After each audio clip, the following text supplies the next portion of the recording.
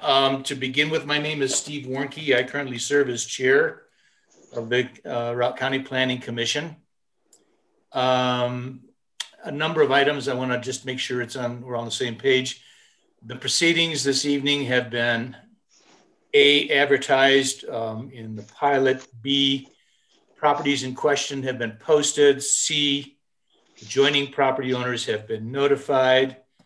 In addition to that, the proceedings, and obviously this goes with it, the Zoom information, the contact information was published on the Routt County website. We have a goodly number of folks participating in this process. So given the number that we have, we're going to do a couple of things. One, as always, it's almost imperative that unless one is speaking, we'd appreciate it if you stay on mute. It gets rid of the background information and so on and so forth. Number two, given the number of people, what we're going to do is have everyone that's on video not be on video. Am I saying that correctly? Well, Planning Commission should be on video. With exception of Planning Commission. And sorry about that. I didn't get quite that far. And then I think what will happen is when individuals are speaking, then they'll come on video, as best I understand how we're going to do this.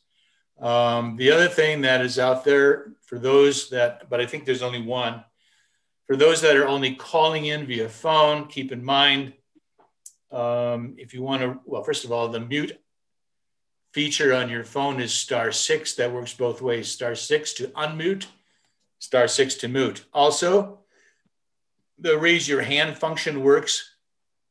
And on the phone, it's a *9 to indicate you have a question. And after that, sometimes just, if nothing seems to be working, if you can find a pause, that's a good time to interrupt and we'll deal with it from there. Again, this is not always the most ideal set of circumstances, i.e. the Zoom venue, but it is what it is and we do what we do. Okay. Just make sure you got all, that's good. So with that, those announcements in mind, I'd like to call to order the February 4th Routt County Planning Commission meeting. Sarah, if you would be so kind as to call the roll. Sure. Steve Warnke? Yes. Brian Kelly?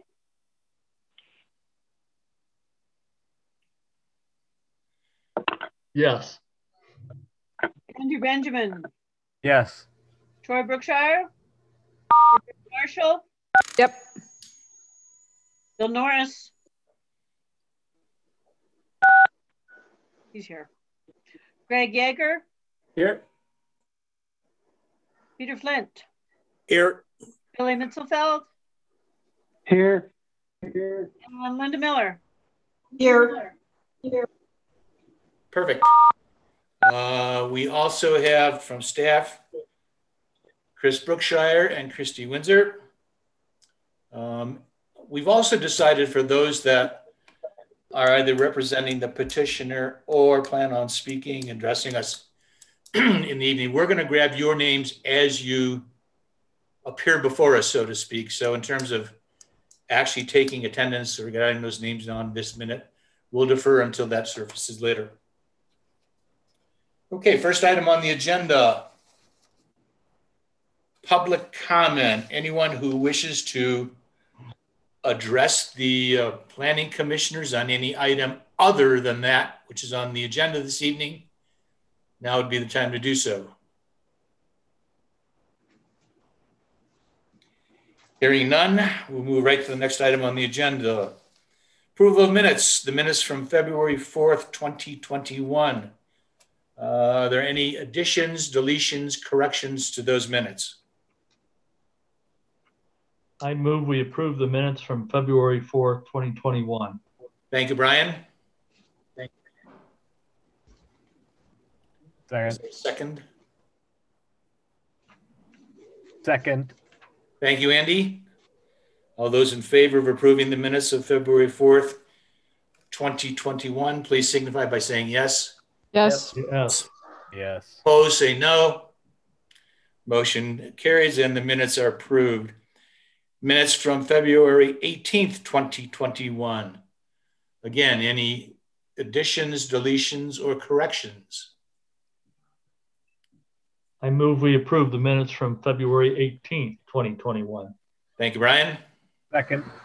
Thank you, Andy. All those in favor, please signify by saying yes. Yes. Yes. Minutes are approved. Thank you. Next item for consideration. I will likely butcher this name, but I think it's Efalta LLC, special use permit for oil and gas exploration. Activity PL-19-129.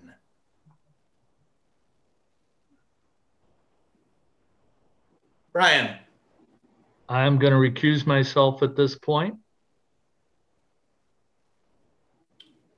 Do you care to explain your reasoning? Not that you need to. I am a homeowner and the president of the water company. Okay, that would be an answer. Yep. Brian, I'm going to talk to you for just a minute, just so that you are aware. Recusing yourself as commissioner, obviously in this instance, makes some sense. However, be also advised, you are not giving up your right as an individual to address the commission as a member of the public. So kind of in effect, what's happening is at this point, you've kind of stepped off the commission, and should you choose, you have now become a member of the public. Understand. Thank you. Okay. Okay. Again, activity PL-19-129. Typically, our procedure is to have a member of the petitioner address the commissioners, try to provide us a good summary of the petition and what is being proposed. So at this point in time, I don't know who that might be, but speak up. Steve, that's Corey Sullins, and also, where did he go? There was another, oh, Sean Sills is also here. Okay. Gentlemen, you have the floor. Okay.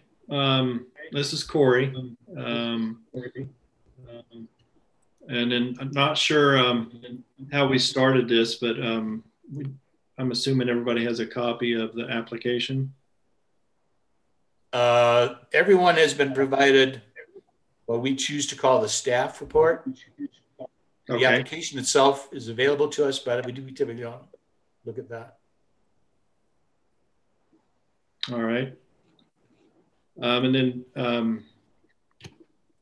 as far as we've been able to, we worked with Chris, and it's taken us quite a while to get everything together. Worked with the COGCC. We've brought this together. This is kind of a convoluted well, just because it's got quite a bit of a history with it, but we're just bringing that to you now to get, so if we can see if we can get the special use permit on this well in order to go back into production. You want to care to share some of the particulars? I can, yeah, a little bit. I'll go back through. This well was originally drilled back in 1991. There was some confusion about, it was originally drilled 31-1, and then it jumped over to 31-1A. The original well SUP was on 31-1. And then they switched over to this other hole or board that they did. And that's originally, according to the documents that have been, that is on file there, that's why the original SUP was not valid going forward with production. This well has been in production on and off since 91. And then back in, I believe it was the early 2000s is when our group, which is pronounced Ephatha, thank you, purchased this well. It's taken just a lot of work in order just to be able to get, this ready to even be to go into production. There was a lot of site debris. We've gone through multiple MITs on this well, at least 3 that I can remember. It's the mechanical integrity tests. We've had multiple water testing in that area to make sure there's no cross-contamination. There are 2 water wells in the same vicinity. We've done multiple tests on those through independent ACZ laboratory, I believe is the one there, and we've used in Steamboat. We've shown there's no contamination issues there. We've gone through and redone the setup on that property.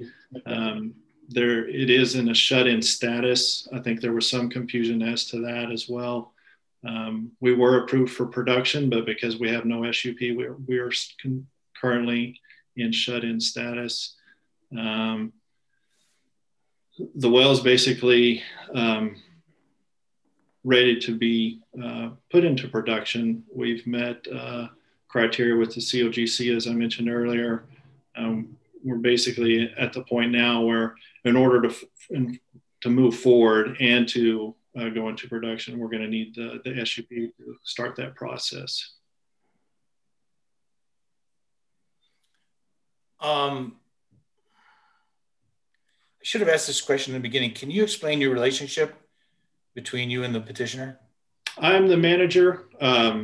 There's a group of us, I don't know, 5 to 6, something like that, that own this entity. I'm one of them, but I'm also the primary front spokesperson. I do most of the management of it. Like I said, we've owned this since I think it was maybe 2003.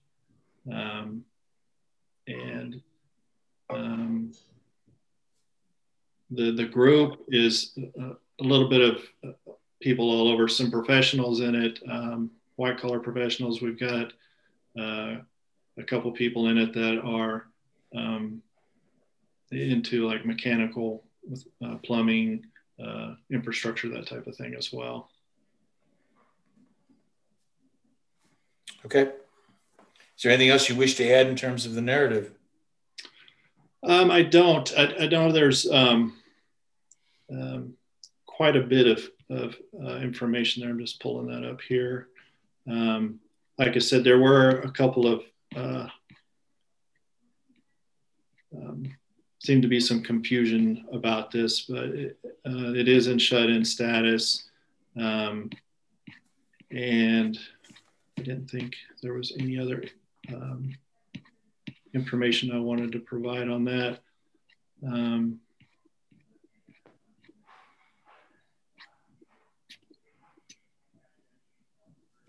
There's also some confusion, I believe, on whether this well was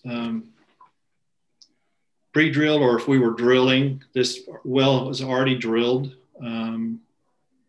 We're just going to go back in and service the current lines in it. We're not doing any drilling.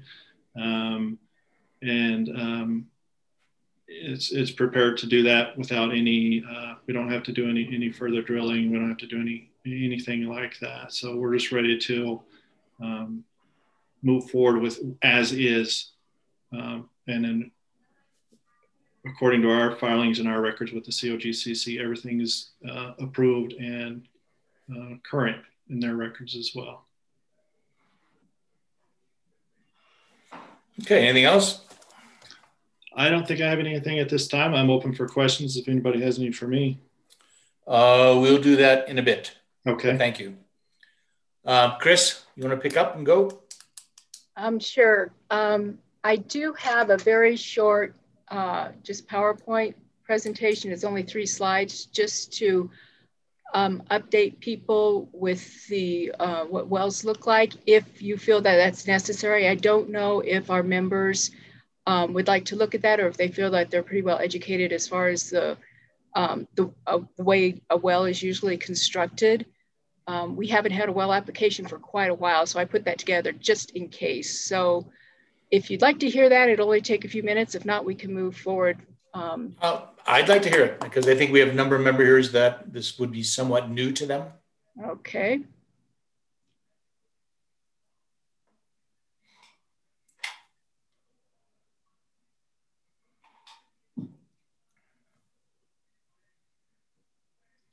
Did that come up? Not yet. Well, We're still looking at you.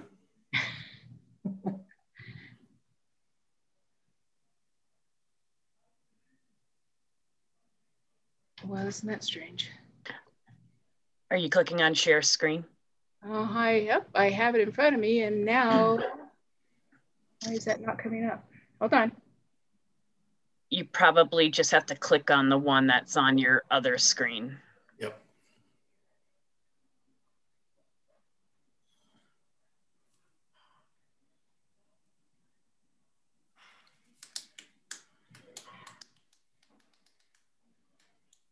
Well, it's showing, but for some reason it won't. Did it show up now? Nope. Look at which screen has the green ring around it, showing that you are sharing your screen, Chris. And that's the one I'm actually looking at, and where my PowerPoint is. Let me try moving something and see maybe if it'll.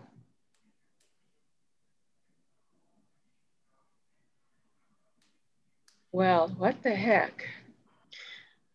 I would go out of it and go back in, and I would choose you have screen 1 or screen 2, or screen 3 in your case, and click on the screen that has the presentation on it. Okay, I apologize. It's not as user-friendly when you have multiple screens. And when people are looking at you trying to find it, that's.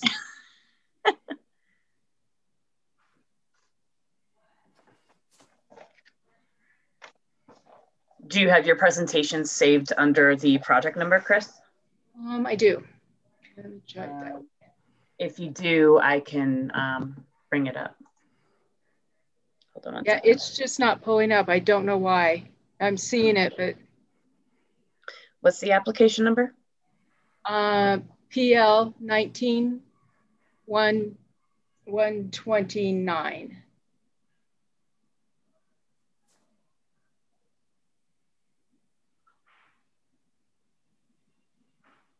Okay. And what is it titled? Um, The PowerPoint presentation? Yep, that would be it. Just give me 1 second.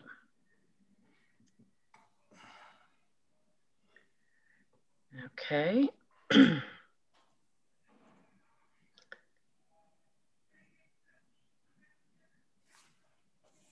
It's just opening, so. Yeah, it takes a few minutes to open.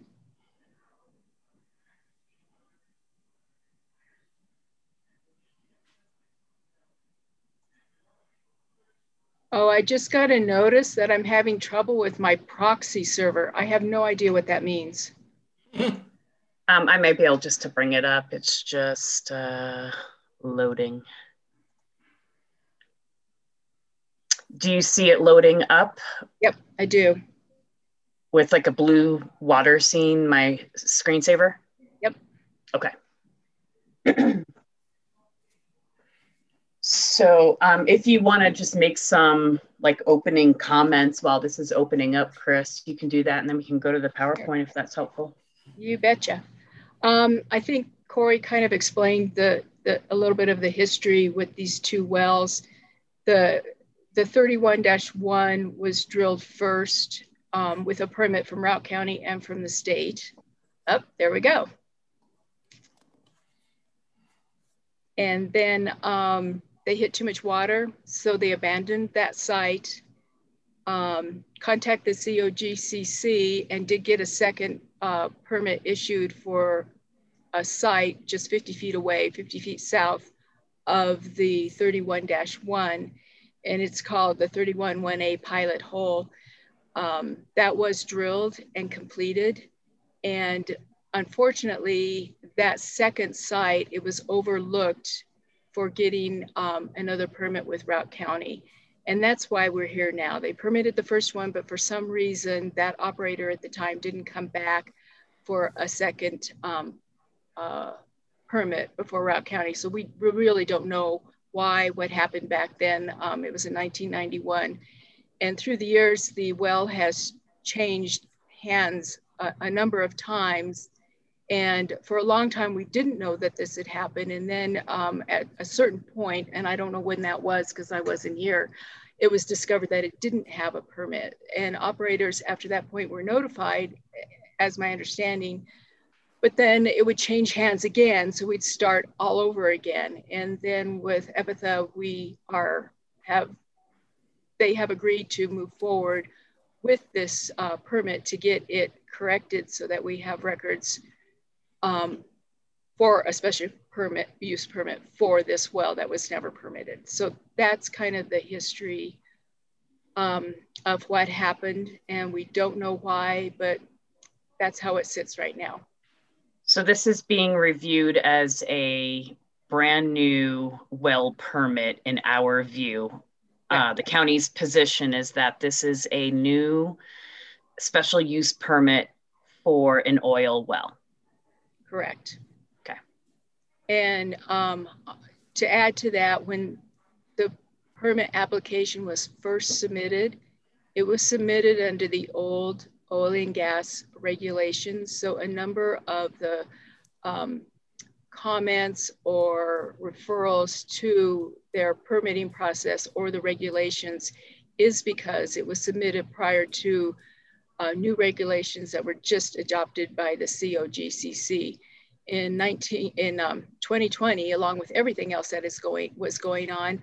The Governor Polis directed the state to revamp their regulations and created a new mission statement to go along with that. So the whole year of 2020, the state was involved in redeveloping their regulations to meet the new mission statement. And they just completed those in full in January. So they are brand new. We are still, as I stated in the staff report, we are going through them, trying to figure out the new regulations and how they work. And I think the state did a really good job in the time frame that they did to revise these entire regulations. So with that, maybe I should go to the presentation and then we'll move forward. So this is just showing a typical well construction. You can see the top of it. They call it the Christmas tree. I don't know why. And to let you know, I am not I'm not with the COGCC. This is just a short presentation to just give you an overview. It's not to explain everything that goes into downhole operations. That is regulated by the state, not by Routt County. But hopefully this will help out just a little bit to explain how the well is constructed. So this is the top of the well below the Christmas tree. And then you can see the different casing that goes down. And this is shortened. So the well usually would be really deep into the ground, 5,000, 7,000 feet, depending on what area they're wanting to access to find the product. So the wells are drilled to a certain depth to start with, and then that's usually your surface casing, and then the well, it's cased, and then it goes down to a different depth. It's cased and cemented again. Also on the first one, it's cemented, and it keeps going down there till it gets to the smallest point, and then that is your production area or your oil string, and that's run down into your producing reservoir. So the cementing of the pipe is to help stabilize the borehole, and it's also to protect the well itself. It's to help with pressure that could be placed on the pipe, possible corrosive soils and contaminants from entering the wellbore, because they don't want anything in the wellbore, and also they don't want it leaving the wellbore. And on the well that we're looking at today, the COGCC records indicate that this well, the 31-1A, was cased to 600 feet and then up to the surface. Then they had a second string, which went down to 4,000 feet, that was also cased to the surface. and then it went down approximately 7,800 feet, back up to the surface. And then it turned, and it was to run horizontally. And the next slide that I have shows the horizontal picture. This is just a vertical slide. And so with the horizontal well, it goes straight down just like a vertical well. And they hit their formation that they're hoping that they will get oil or gas from. And it's turned, and where it's turned, it's called a kickoff. And then it's run horizontally along that formation, and a production casing is added, and that's their target formation. And that's how this well was drilled. And at the very end of the well is approximately 10,000 feet. It also, wells can be vertical, they can be horizontal, or they can be deviated, which means that instead of going straight down and then going horizontally, they go down and then they head off into a direction to hit different zones. So it's at an angle. And these type of drills, and most wells now can have multiple wells on one well pad, and sometimes from the same well that they'll turn and do deviated drilling so that they can hit a number of zones without having to spread out and have different well pads in the area. So this helps the surface. So you don't have wells punched all over, but you can do it from one wellhead. And I think if you've ever traveled through the Rifle area along the highway, you see a lot of different wellheads sticking out, and those are usually wells, a number of wells from one well pad. So the very bottom of this, where you see the horizontal, you see like little busy things coming out from there. That's where they're hoping for the water to come in, or not water, the oil. And at that point, they would probably open that up, drill. It's obviously it's opened up so they can get in, but that's probably where they would do fracking operations also. And on a vertical well, they would do it on the vertical section of where they're trying to bring in the product. If you can go to the next slide. So that's using hydraulic fracturing, and it is a very controversial process. What happens is that they want to be able to open up the tight rocks that are down there so that the oil can flow in. They can get better production from that. And so they bring down a tool that fires different explosives through the walls of the pipe. Then when that's completed, they pump down water, sand, and chemicals at a high pressure to frack, open up those rocks. And the water, it does take a lot of water. There's a sand, a special sand that they use, and it's round. And then they also use chemicals, and the chemicals and other fluids create this gelatin type consistency. And so they pump that in, and then it helps to open up those fractures in the rock, and then everything is brought back up to the surface. It's hauled away, and then the sand remains down there to keep those fractures open so it doesn't close. And there's been a lot of controversy over the water that's used for fracturing and the chemicals. The COGCC regulates the fracking process, and they also have a list of prohibited fracking fluids that cannot be used in Routt County, or not in Routt County, in the state of Colorado. And those, there's an entire list of them, and those are the chemicals that people have been very concerned about, the toluenes and the benzenes that people shouldn't be breathing in or drinking or whatever. So those are prohibited in the fracking operations in the state of Colorado. So that's kind of it in a nutshell, just to bring you up to speed to see what a well looks like. So this well, I'm not sure if it's been fracked. It could have been done by a different operator. And wells can be fracked more than once. It just depends on what's happening down there. And those, like I said, those are all permitted and inspected and regulated as part of the downhole operations by the state of Colorado. So we don't get involved in that. So Planning Commission's been given a staff report. They also have attachments to that staff report, and the application has been available online. We did receive a letter, I think that was Tuesday afternoon. Sorry, this has been a busy week. Tuesday afternoon, which was forwarded to Planning Commission members and to the operator, that was submitted by the law office of Matthew Sura, and he is here. It's a 12-page letter. We've gone through a portion of it, and I have just a few comments on that letter. Just stating again that this is a new application. The well has never been permitted, and this is considered a new application. And it's not a conforming use. The reason being that is that it was never permitted, so it can't be non-conforming. It has to be permitted before it can become a non-conforming use. And so the decision for Planning Commission tonight is to base their review on what was presented to Planning Commission for the application and staff report. And they also have the option to consider to consider this letter.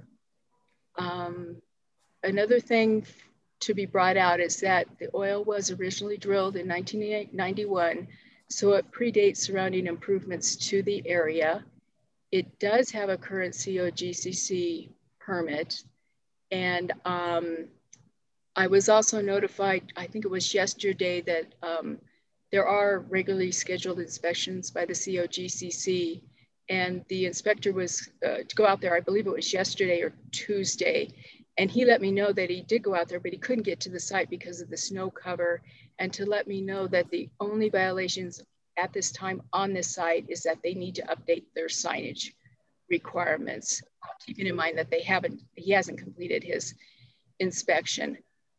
One of the things on the letter on the first page is 5.1.2 in our regulations, and it's the local, state, and federal regulations and standard.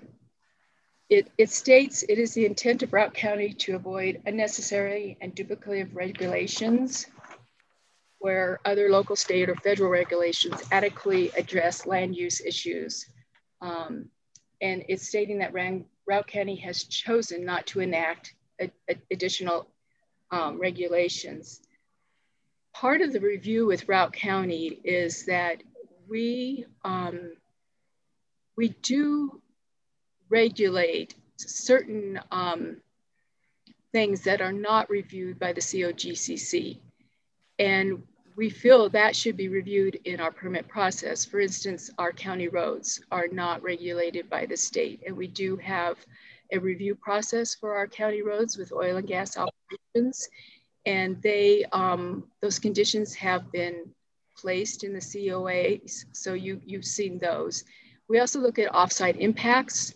The COGCC has now, with their new regulations, they have now directed that counties can be more involved with siting locations. So we do look for siting locations. We look for offsite impacts that could possibly happen. And we also can now do conditions involving bonding. Before we couldn't do that, we couldn't preempt the state, but we can get more involved with that type of condition or restriction. And the COGCC does review and regulate oil and gas operations that our Routt County does not have the personnel or the expertise to review or to regulate, such as the water testing. They now test wells. They have specific criteria for testing wells. They will, at the request, send those results to us if we feel that it's needed or there might be a concern. And that they also regulate downhole, all of the downhole operations. We don't have the expertise to do that. And also their drilling inspections. And if for some reason we go out and take a look at a site, we're not sure about something, we can call and they will send us an inspector out, and we can also join them out in that inspection to find out if there might be a problem. So the intent of this review is to have the ability to impose COAs that are potential impacts for Routt County, and also to work with the COGCC and their rules, and that's what they're referred to in the COAs. Let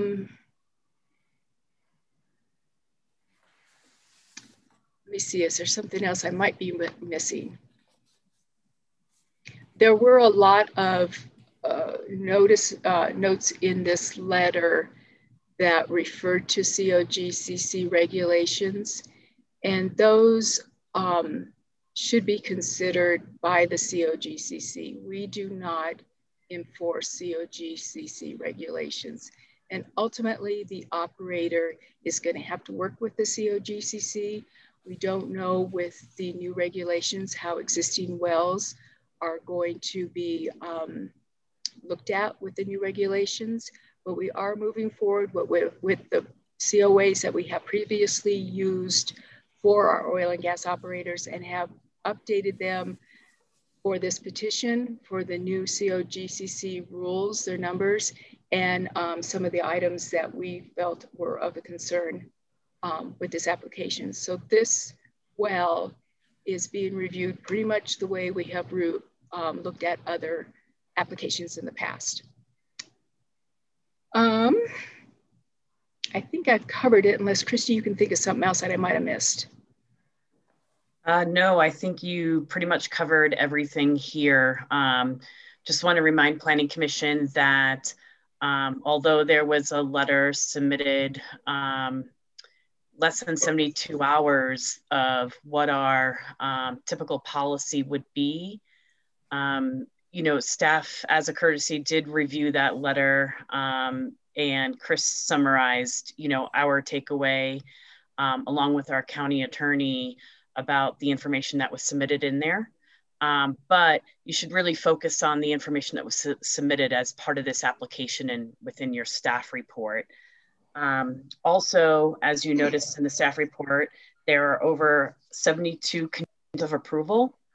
That is pretty typical for oil and gas type operations. And as Chris said, most of those are addressing some mitigation that staff and the county has come up with to address typical concerns with offsite impacts to our roads, wildlife, and then in particular, conditions 7 and 8, I believe, address some bonding concerns for general liability, as well as another condition that I'm sure Chris will speak to that goes a little bit beyond that for your consideration, for essentially to cover any expenses related to onsite or offsite impacts for contamination or release of hazardous materials.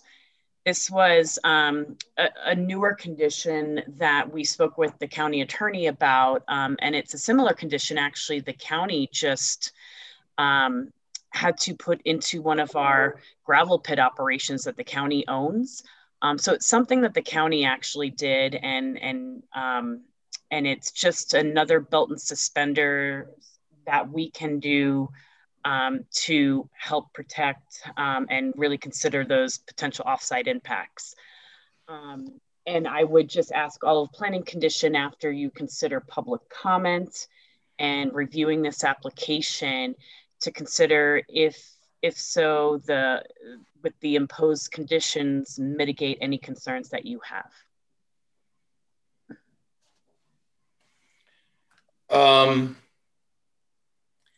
I think what I would like to do at this point in time, before we go public on this, commissioners, my expectations are you probably have some questions, and I think I'd start with you, and whether those questions would be of staff or of the petitioner, that's up to you to announce. But first guy up, now's the time to do so. And if you, I guess I'll start. I think this is a bit of an awkward application to the extent that you have a well that's been in place, is in place, if you will, and been drilled. Admittedly, it's been out of use for some period of time, but putting that off to the side,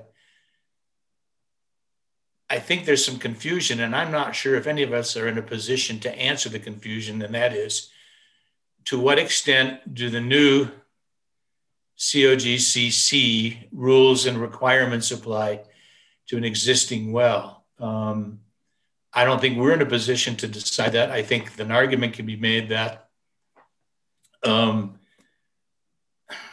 permit is in place, the well is technically proper. However, I know that the attorney for someone recognized or made a comment about the setbacks, and that under the current conditions, no, under the new COGCC conditions, technically a well, unless it's been agreed to by neighboring residences between less than 2,000 feet, technically isn't supposed to be there. But again, that's a question that I'm not sure that any of us are in a position to understand or come up with an answer, because that again is a COGCC issue, not so much a Routt County. And as Christy pointed out, and as Chris both pointed out, our responsibility pretty much is to address and look at the offsite impacts as opposed to the onsite. The onsite technically are really under the jurisdiction of the CGCC. And so therefore, as Christy mentioned, bonding is going to surface as an issue. We're going to step up that. A pretty aggressive road improvement / road maintenance program is in part of the conditions. But ultimately, I did have a question, or not a question so much, but Chris, am I thinking about this correctly? To the extent that some of these questions that are really, they're CGCC questions, I don't know that we can do anything about them. We're conditioned, what we have done is ensure that the COGCC has approved the well, the site, and everything else. And that's a condition of our conditions. Correct. They do have a current permit. With regard to the setbacks, yes, it's a really good question. Setbacks, I believe, previously were 150 feet from, they could drill 150 feet from a residence. That was increased at some point, I believe it was 2 years ago, and it was more extensive, more toward like daycare centers or schools. And then with the revamping of this, a well cannot, the absolute setback is 200 feet, then there's 500 feet, and then there's this 2,000 feet. That is checked by the oil and gas regulations, but this well was in existence prior to improvements being placed in this area, other homes. And I don't even know when this 35-acre subdivision came to be to begin with. So I think that's a question that's going to have to be answered by the state. And because the well was there, the houses were built after that. So I don't know how they're going to handle that. And I do think it's going to be a question that is going to come up a lot with their new regulations and existing wells. So at this point, I don't know how they're going to handle that. Questions?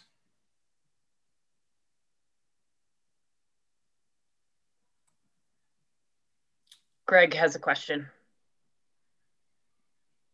Yeah, so Chris, I was reading through the comments and I was trying to find the condition, and I don't know if it's part of the COGCC regulations about noise and the 150 feet from a property. I don't see that in our conditions, and I was just wondering where that would be located, if that was in a COGCC regulation or if that was a county regulation. We use the state regulations for noise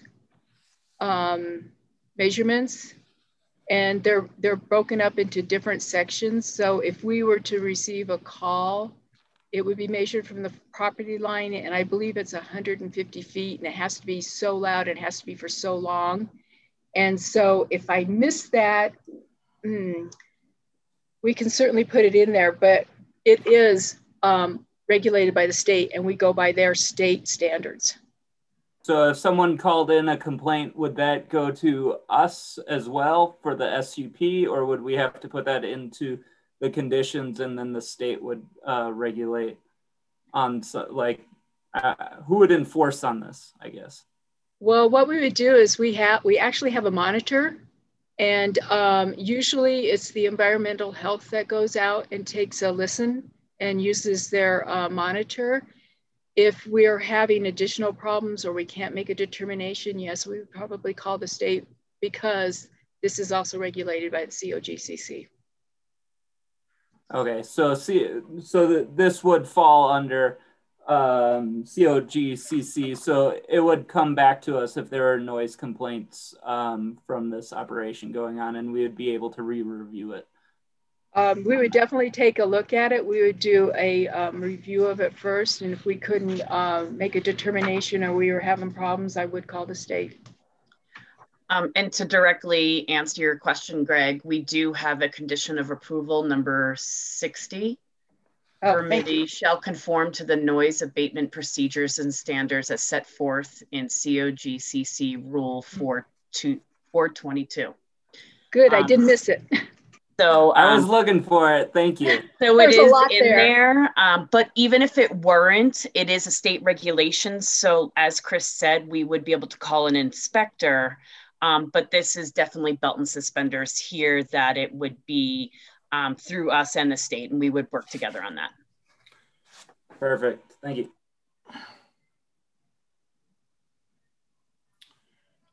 Chris, as long as people are collecting their thoughts, can you summarize the position of the Department of Wildlife on this operation? We always send out a notification to the Division of Wildlife. I didn't receive a comment back this time. They're usually very good about that. And we do have standard conditions for the Division of Wildlife that were created with our original review of COAs for our oil and gas operations, that they were involved in that review process. There are now, the state has now stepped up and created rules series 1200, I believe. And so they have created additional regulations and mapping with regard to wildlife concerns. And I also placed it within our wildlife conditions, the referral back to the 1200 series that they need to meet with the COGCC and make sure that those sections are also complied with. So they will have to follow up with the state on those new regulations. And then I'd also ask, these two words don't necessarily go together, but what I would call a detailed overview of road and bridge and traffic and their position. Yeah, they sent a letter which was included, and I incorporated their specific type of conditions along with our general conditions for roads. This is a process that we developed back when we had the last wave of oil and gas operations that came to Routt County. And they are required to meet these conditions, a number of them, prior to working on the well. With new wells, those wells have to be, those roads have to be brought up to the standard that the Road and Bridge Department requires.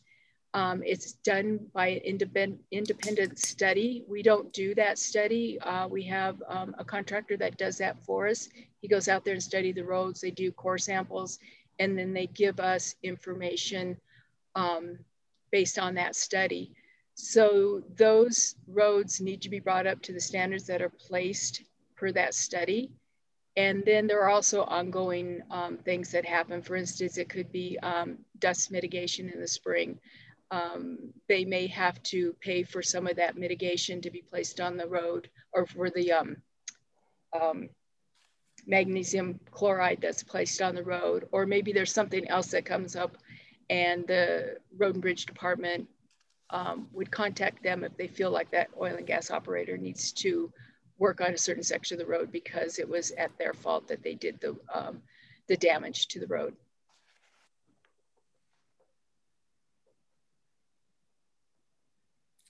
Questions, people?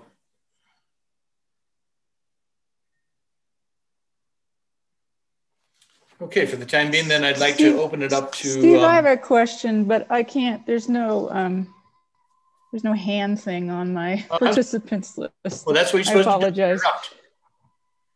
Okay. I just, long we're talking about roads, Chris, your condition 39, I wasn't clear when I read that condition whether these road improvements, which seem pretty extensive because there's quite a few roads involved, have to occur if there's no oil. I mean, I don't know if there's a sequence in this process so that if the operator is successful in getting all of his permits, I would assume there's some sort of test to make sure there is oil there. I wouldn't want to have to make anybody make all these road improvements if there wasn't any. So I don't know what the process is or if this condition needs to be reworded to address that. Thank you. We developed these regulations, or these conditions, I should say, for all oil and gas operations. So even though an operator may come in, they have not drilled a hole yet, there is extensive traffic for a new drill operations. Heavy equipment, a lot of equipment, and our roads cannot handle that. So these regulations were developed so that the operator is taking care of our roads before they drill, determine they don't have anything, and they leave. And we're stuck with roads that Routt County and its citizens have to pay to repair. So these were developed to protect our roads so that when those oil and gas operations come in, those roads are up to a standard to handle all that traffic. Then if it continues, we monitor those roads. It's an insurance for Routt County to protect the roads. So in this case, when there's a well already drilled, do they still need a lot of equipment to test it? Or I'm sorry, I just don't understand the process. That's okay. This is unique because it has been drilled, but we still are applying these conditions that they are brought up to standards. We truly don't know if this well does go to production, or maybe they end up doing some workover operations like fracking. That will bring in a lot of trucks, heavier trucks, and traffic coming in and out, and also just general traffic. People check the wells every day, or they're supposed to, or something else that may happen on the site. So we want to make sure that our roads are not destroyed because of something that could happen also in the future. So I think, Roberta, the answer to your question is, guess what? It's a condition that must be made. I truly believe in this. I think this is an expense that needs to, or a condition that needs to be kept in our COAs, and the Board of County Commissioners worked very hard to work with previous operators and members of the public and whoever else happened to be involved in these meetings to develop these conditions and the process that goes along with it. Okay. Both Billy and Linda have their hands raised. Billy, go ahead. Thank you. Yes, unmuted.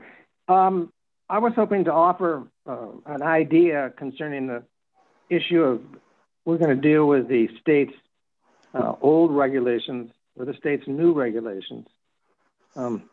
It seemed to me that I don't know why that really needs to be an issue for us. I mean, we are in the position to approve or not approve this. If, in fact, as we're looking at this project with all the extensive comments that we've got on it, we don't want the project, then I would ask the question, why does it really matter to us? Does anybody have thoughts related to that? Specifically staff, I guess. Do you mean why does it matter to us because of our review or because the COGCC has regulations? Well, my point is, if we aren't going to approve the permit, why should we spend any time worrying about whether it meets the state standards? before or after the new standards? Do you see what I'm saying? Is it like, it doesn't matter. Billy, don't you have the cart before the horse? Well, I'm thinking it's the other way around. I'm thinking if we're not going to approve the permit, why does it matter? Well, I don't know that you can speak for us, Billy. Well, there you go. I agree with that. Okay, good. So there you go. Billy, the operator is going to have to comply with COGC regulations. That's correct. I have no question about that. I don't think that's up for debate. I mean, they're going to have to meet the state standards.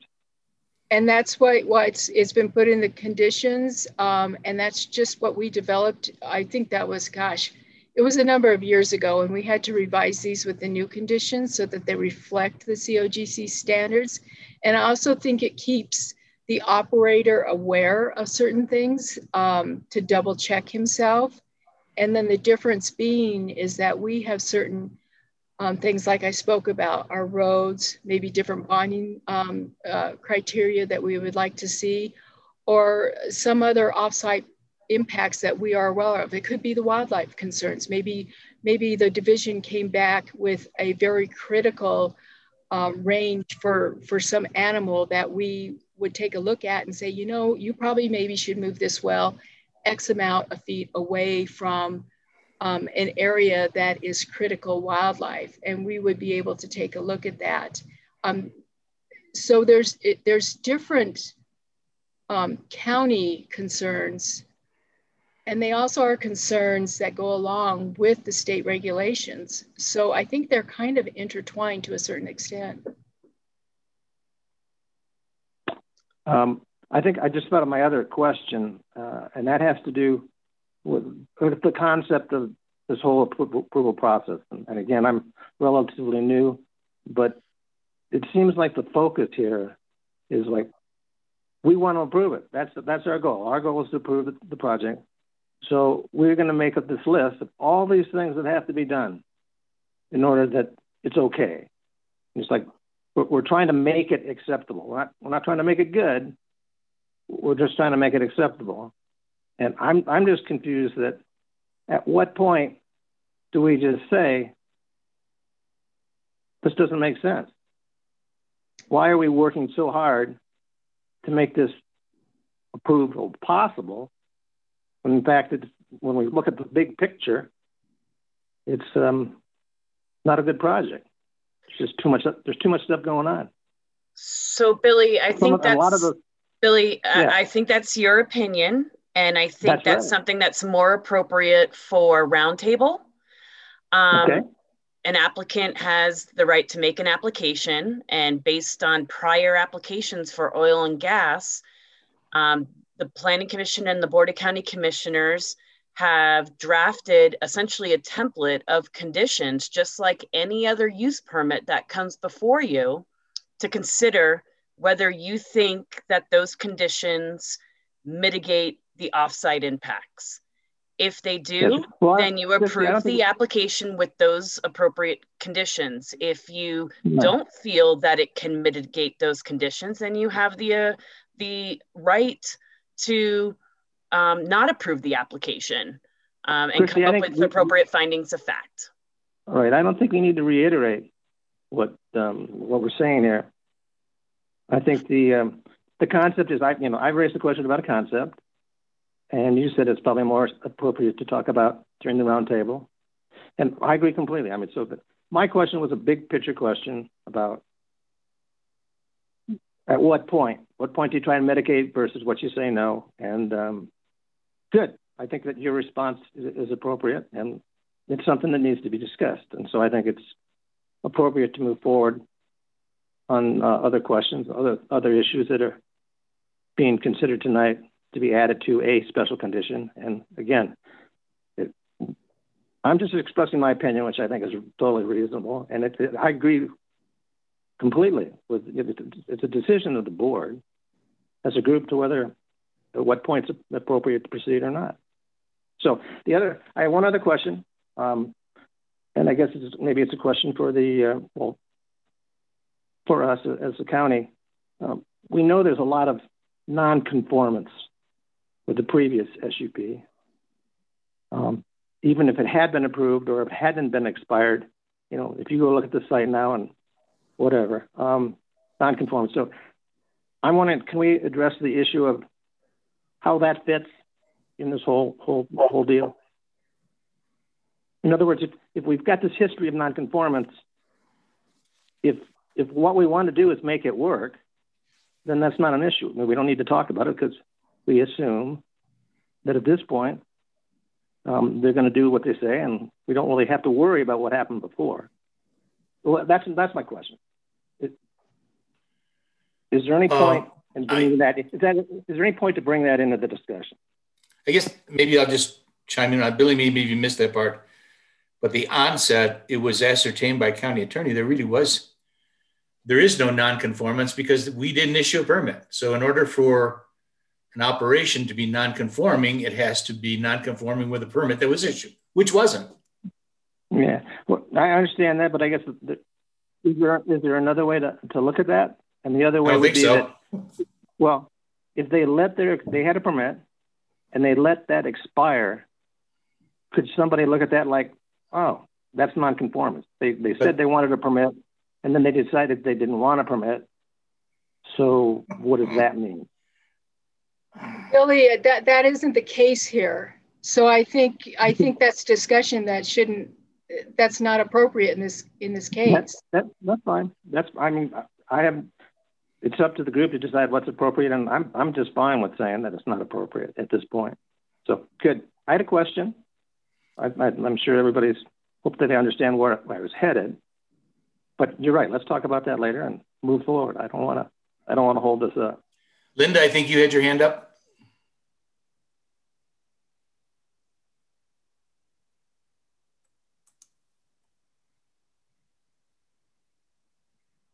I just had a question for Chris in terms of, I know you in the report, it talks about flaring, but apparently since January 2021, is it your understanding now that flaring is outlawed? You cannot flare or vent a site anymore unless there's some exception that the COGCC will allow. So yes, when this report was first submitted, that was allowed and that was part of their application. But since their application came forward, that has changed. And the COGCC has specific regulations for that. Okay, so the new regulations, even though this was permitted by CCOG in 91, that in effect non-flare regulation does apply to them. And that's my understanding. That is correct. And I'm trying to think, I think I heard that back from one of the inspectors from the COGCC.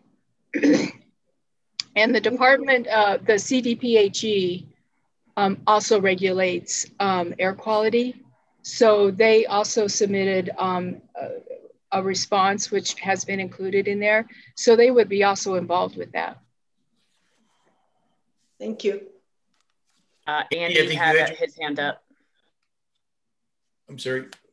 Andy, I think Christy addressed mostly with, concerns that were being expressed as to whether or not we have a right to hear this.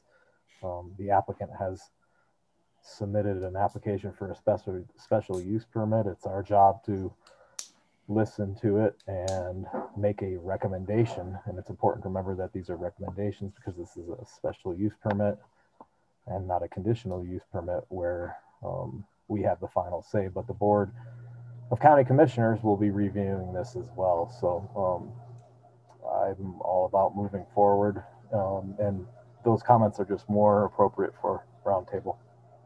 Yep. Anyone else have their hand up? Okay, at this point in time, I'd like to open this up to public comment. I can't see the hands, but I think you can, Christy.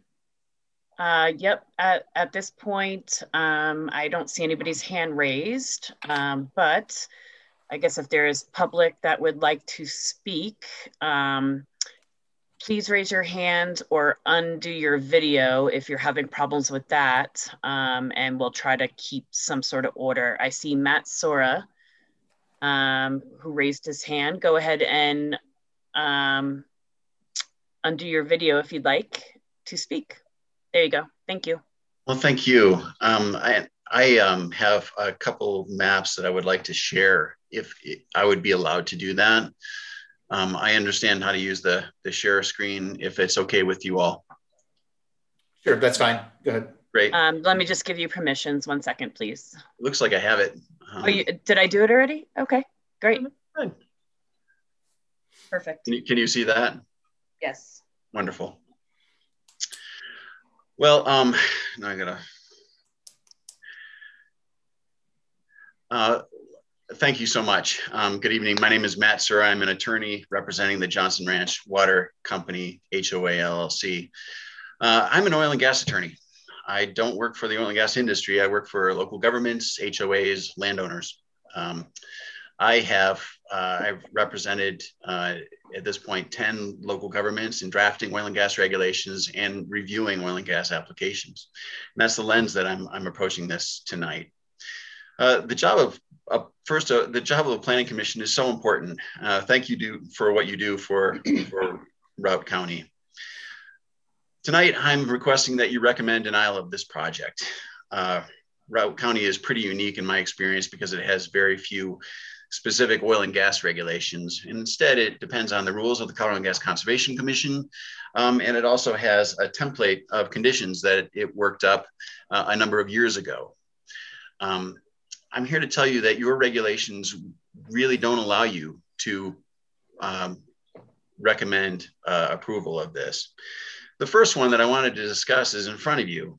And I can't read it the way that it has been described because it says by the staff, it says failure to comply with any and all applicable federal, state, and local regulations and standards may be cause for review and or revocation of any land use approval granted pursuant to these regulations. Now, it's telling you that at any time you can review an existing application or existing operation as if it's complying with state standards. And if it's not, you can review and decide that you're going to deny it. And I believe that this allows you to do that right now, to apply current state standards and deny this application. Next, in section 9.2, general standards for all mining resource extraction and accessory uses, it says specifically, Routt County requires the use of the most technologically advanced and proven procedures and equipment to mitigate the significant negative impacts of mining operations, including oil and gas. And I'm not sure that the template of conditions that you developed some number of years ago, and it wasn't clear how many, are adequate, frankly.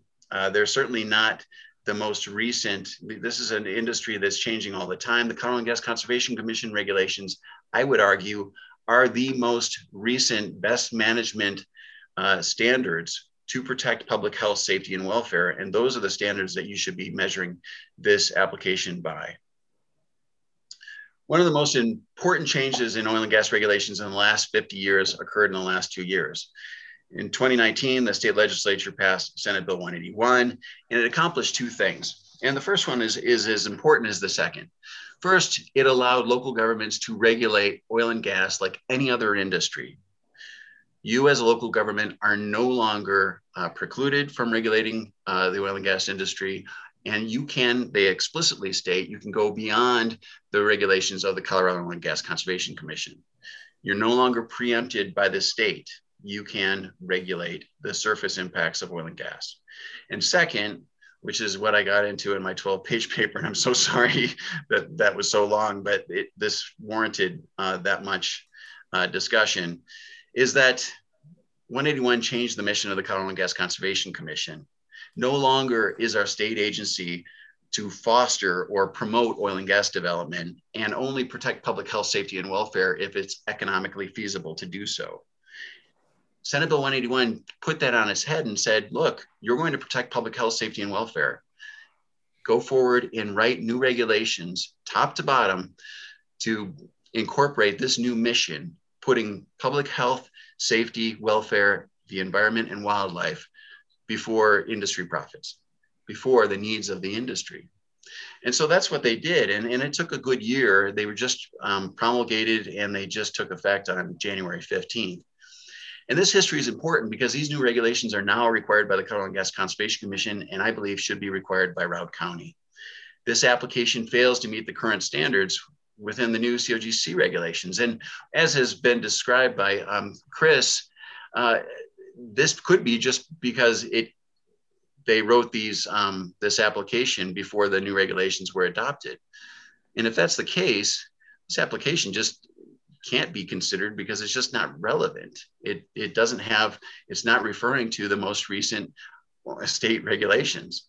And the way that it doesn't is it doesn't discuss about the 2,000-foot setbacks for health and safety concerns. Flaring is referenced several times that if they run into gas, which they will, because they're going to be producing the Niobrara, what are they going to do with the gas? They need a pipeline for that. Water quality protection. The Colorado Gas Conservation Commission rules now go far beyond the regulations that were just in place even just a year ago in protecting public water supplies. And that's of a special importance to folks that are living in Johnson Ranch and any rural communities, because they depend on those public water supply water wells. If that were to be contaminated, they really don't have another source. Trucking water, for their day-to-day use is nearly impossible and expensive. New tank inspections requirements. There's wildlife maps that have been incorporated. And I guess I'm going to take a chance just to back up. This is the 2,000-foot setback. You can see that there are homes highlighted in yellow that are within 2,000 feet.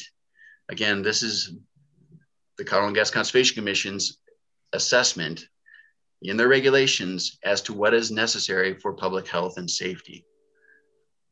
If there are additional protections that need to be put in place, well, we haven't seen them from this applicant. And I don't believe that they are adequate at the current time. There's another map that I shared that is available with the Colorado Gas Conservation Commission website if you go to it. This is the wildlife map that was just adopted. And there are new no surface occupancy for critical habitat that is put forward. These are areas that they call them no surface occupancy because they're not allowed to have any new oil and gas development or new roads or pads. Even going back and reclaiming those pads or putting forward or blading a new road would be prohibited under current regulations because of the critical wildlife here. They can still do it, but they have to do a wildlife mitigation plan and do full consultation with CPW. And if what they're going to be proposing is going to harm wildlife, they need to compensate them at the tune of $13,000 per acre disturbed. Again, none of that was addressed because apparently this application came in before the new regulations took effect. One of the things that is really critical that the Colorado Gas Conservation Commission really defers to local governments on is an emergency response plan. Their emergency response plan is completely inadequate. It doesn't deal with the types of emergencies that you could expect. A blowout, contamination of a water source, a spill, and worse yet, and this is something that is addressed somewhat, but I think poorly, is wildland fire. If there was to be an oil and gas fire at this location, I don't know that there is a way to respond to that in quickly enough to be able to save any of these homes. And the reason I say that is that you can't just have any fire truck show up and put out the fire if it's an oil and gas fire. Water is not going to put out those fires. You have to have a foam truck, a specific type of equipment, and be able to put that out with foam. And they don't even indicate where the closest foam truck would be coming from or how long it would take to get there. I would love to just give you a number of emergency response plans that have been put forward by applicants throughout Colorado, and they're usually, this thick. The 2 paragraphs that they put forward in Routt County is frankly an embarrassment and can't be accepted. It's just not acceptable. It doesn't protect public health and safety. So the application really needs to be denied because it will adversely impact public health and safety. It does not contain minimum standards required by the state. It's not compatible with adjacent land uses such as public water supply well that's only 60 feet away in the rural residential neighborhood of Johnson Ranch. I'm happy to answer any questions you might have about my presentation or the letter that I submitted on Tuesday. Thank you.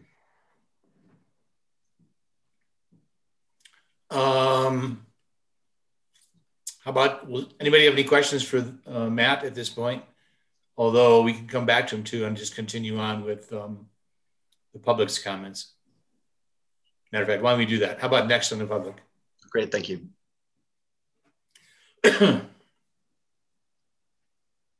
Jim, could you speak, please? Jim Parscale. Yep, there. I think I got it unmuted. Let me get the screen up here if I can. Can you hear me? Yes. Okay. I'm James Parscale. I've been out in the Johnson Ranch subdivision, I would guess 5 years now, and own some properties out there. When I bought out there, the well was not in the water well, our water well at this time, was not legal to the subdivision. It was left by the previous developers undone, whether it was paperwork or whatever, but houses were being serviced with water, but they had no legal right to it. So when I bought out there, in time, we formed up as a community.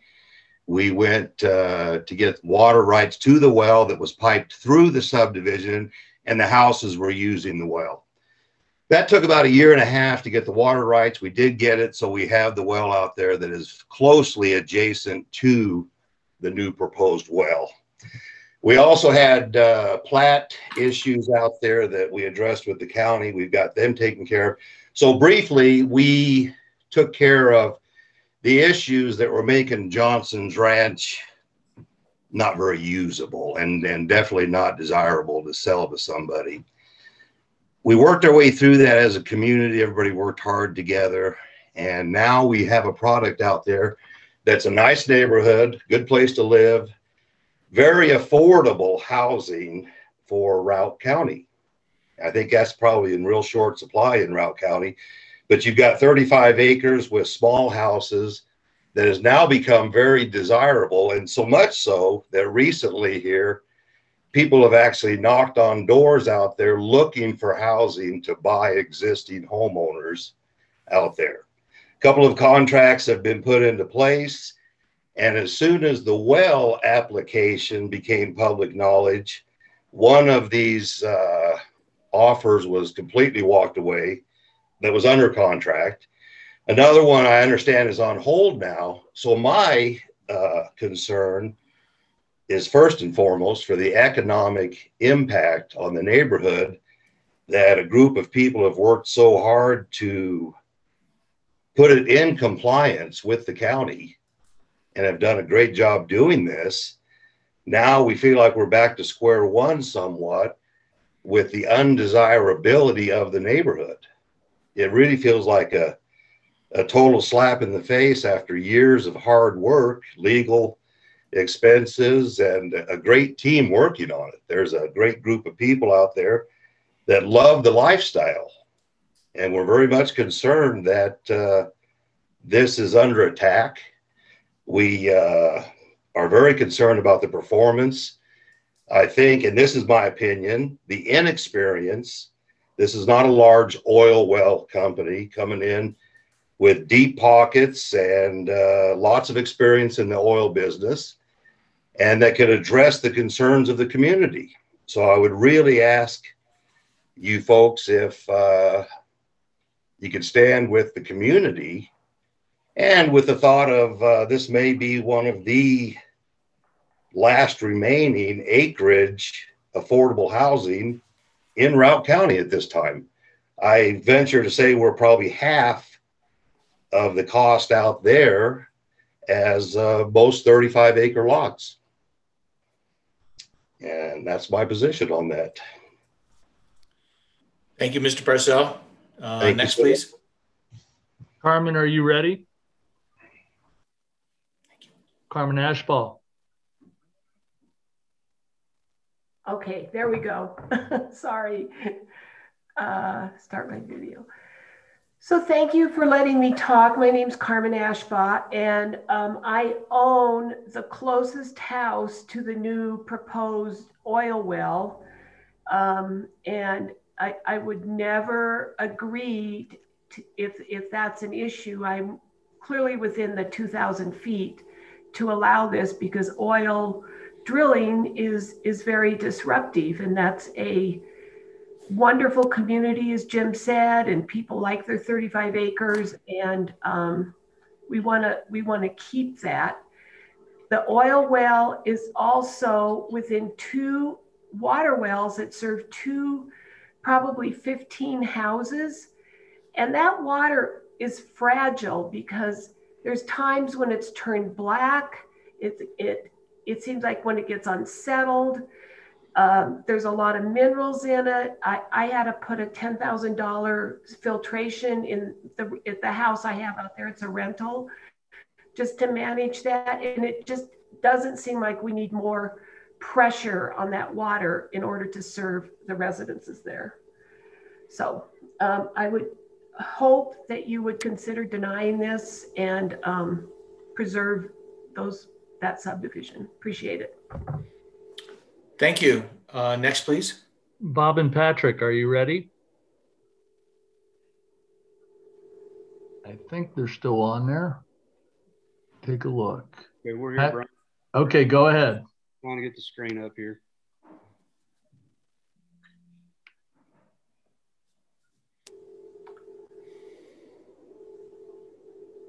Hey, my name's Patrick Childers. My wife and I live out here in Johnson Ranch. We've been out here about 4 years. It's a great community. It's really a good bunch of people that live out here. Where it's located, I mean, it's just a dream for us. It's where it's at, the views you have, the lifestyle that it allows us to have. It's just a good place to live. It really is. I would ask that you deny this permit and taking very heavily into consideration the quality of life for all the residents out here. Because I truly feel like that's what this is linked to. I mean, it's the quality of life that any normal person desires. I mean, for me and my wife, we're just your average working family. That's all we've ever been. We've raised 2 kids. That's just what we are. We're just your normal working class people. So we don't really have any desires unusual or different, uncommon to your average people. So to take it to the extent that it's getting into the quality of life that people desire, that's, to me, that's crossing the line there. And to go from there and to talk about our environment, definitely the impacts that it would have there, to the wildlife, just to this area in general. I would just ask that you take all of this into consideration and please deny this application for this permit, that we can just maintain, just trying to go about our lives. As I've already stated, we love it here. We've been here about 4 years. We've just grown to love it extremely fast. My wife and I have chose to do something different, but we are the ones that we was under contract. And we were about 3 weeks from signing papers, and they terminated because of this. It was basically right after the notice was placed, they terminated. So this has the potential of literally changing the direction of me and my family. I mean, and it's very important to us. I mean, you know, we live in the United States of America. It may not feel like it after the past year that everything we've dealt with, but we do. You know, if we choose to do something different, that's what we should be allowed to do. And for this to happen to us, it just really threw us back and just threw us back on our heels. We didn't know what to think or anything else. So I'm going to stop with that. Again, I just ask that you consider all this and deny this application for this permit. Thank you. Thank you, John and Patrick. Next, please. My name is Robert Downs. I live out here with my family here in Johnson Ranch, and we've been out here about 5 years now.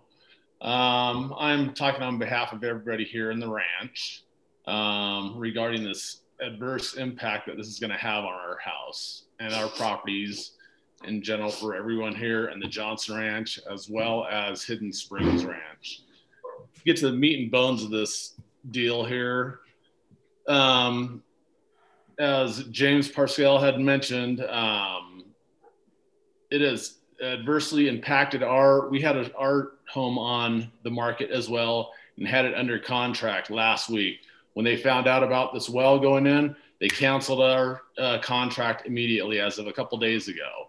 This is completely gonna ruin our way of life out here. For people to want to move out here and have families and affordable income homes out here. You think about the taxes that you're going to get from an oil well as opposed to the taxes that you'll get on. We have 18 parcels here in Johnson Ranch, and over in Hidden Springs, Carmen, there's what, like 14 or 18 home sites there as well that will be directly impacted by the use of this well. Things have gone on through the years with the entity that is wanting to drill this well. Very adverse and bad things that have come through this. Over the years, you bring up the name, they've changed it to Epitaph now, but as a Sills, and they have not been forthright and done right by this community. You say their name and tempers flare out here. It's just not good. They have not followed through on a number of their things that they said they'd take care of through the years. They changed their name now, but it's still the same person in sheep's clothing here. Also, so I was getting at, I talked about the property tax income would be so much greater if these home sites are all filled in and have people living out here in this affordable housing that we have a very short window of places to live. For the tax revenue that you're going to get out of this oil well. This needs to be brought up and thought about in the back of your heads here as far as having income coming in from fellow homeowners and potential buyers that want to buy out here and live out here in this beautiful country that we live in here. I also want to touch on the things that Matt and also Jim had talked about with the elk migration that we have out here. Every year we have anywhere from 50 to 150 head of elk, multiple herds that live right here in our valley, right next to our homes here that are going to be completely displaced. We have our antelope that come into our valley and calve their babies right here in our backyard. They have been coming out here for years. I watched them last year actually with my binoculars, calving their babies and rearing them here on our properties there. This is all going to change if this oil well is allowed to go through here. Other wildlife that will be impacted on this are the sandhill cranes that mate right here and hang out in our valley. Also, there's hundreds of them that are just right on the hill over here next to this oil well. And they're on Patrick's side here, our side, up on Jim's back behind us here, all over. The native sharp-tailed grouse migration is right here. And you had addressed that as well with the, not DOW, but the DPF now, whatever you guys are calling it, Department of Parks and Wildlife. You know, there's a lot of stuff going on out here. Just the hawks that live here, they migrate with, you guys know Jim Haskins, I'm sure. He was our old DOW manager for years and years here in Steamboat. He invited me out many times to come out here and ban the grouse here. They have leks right out behind our place here, thousands of native sharp-tailed grouse that come through and call this valley our home here. All of this stuff here is all going to change, guys. You know, if this is allowed to go through with just, you know, the greed of only a couple of people to want to get this oil well going, I am adamant about not having this permit go through and destroy our way of life out here and destroy our habitat and destroy our livelihoods. I just lost my, our home fell through, Patrick's home fell through. People hear about this and it just turns everybody off completely. So let's not allow our valley and families that live here in Johnson Ranch and Hidden Springs to be subject to destroying our water and our wildlife that live here for the greed of a few people. Under the new administration of Going Green that is getting put in place by Biden would only be counterproductive since we have abundance in oil reserves in place already in our country. So I bore you to join with us and not let this go through. Thank you very much. Appreciate your time.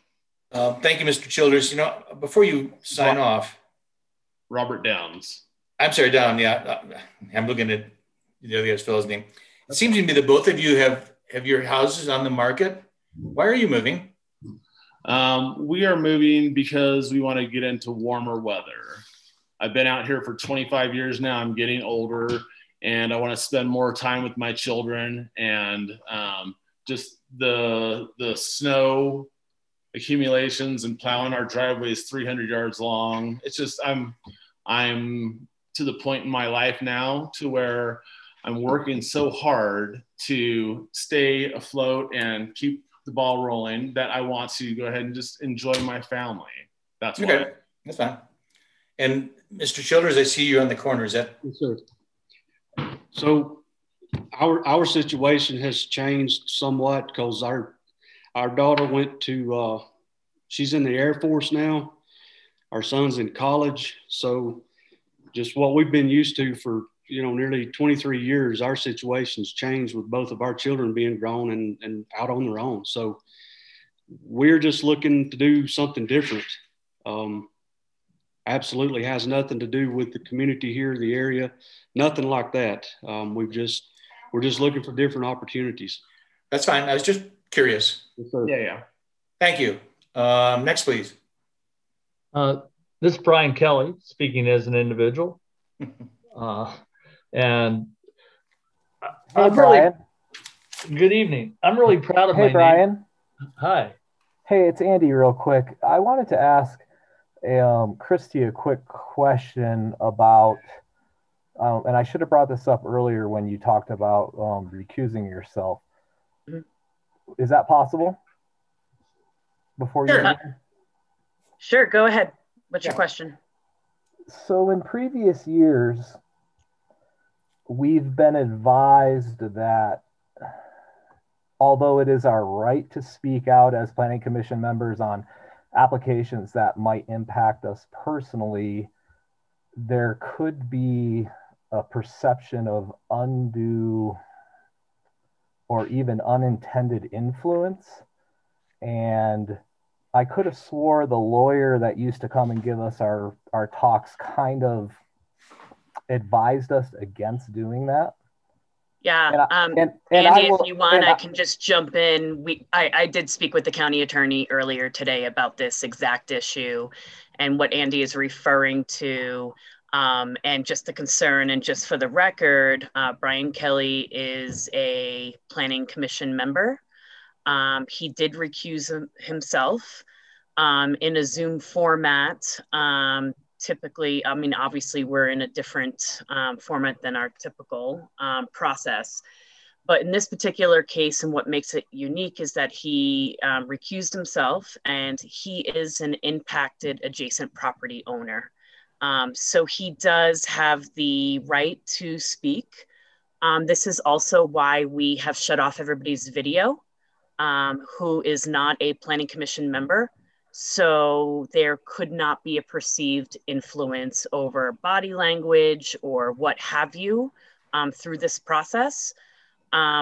Typically, if it was a case where any one of you wanted to recuse yourself because you were directly working on an application or something of that nature, or a surveyor or what have you, you know, of course, we would advise you to step down and you wouldn't be involved in the process. This is a little unique as he is an adjacent property owner and does have the authority to speak his piece on this application. So I hope that answers your question, Andy, and the rest of Planning Commission. Yeah, thank you very much. I think it was important that that kind of be explained thoroughly. Absolutely. And it was something that Brian actually reached out to staff beforehand about the process. And then we followed up with the county attorney today on, you know, how best to proceed on this issue. Perfect. And, you know, I trust Brian to be professional as always, as he is in every way. So Andy, you're just following process as usual. As usual. Thank you. No problem. Okay, Brian, you may proceed.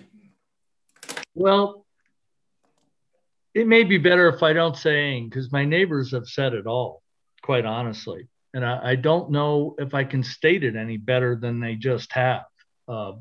So just to avoid any appearance of impropriety, I'm going to just remain recused, but I'm really proud of my neighbors. Thank you. Okay, thank you.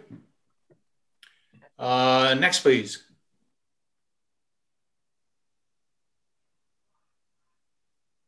That's it. That's all the people we're expecting to be here. Okay. Tonight, thanks, Brian. I appreciate that. Yeah. Sean? I believe I see a Dennis Paul. I don't know if they are trying to raise their hand to speak. I'll unmute you. Dennis Paul is a neighbor. Okay. You just have to unmute yourself, Dennis. Okay, thank you very much.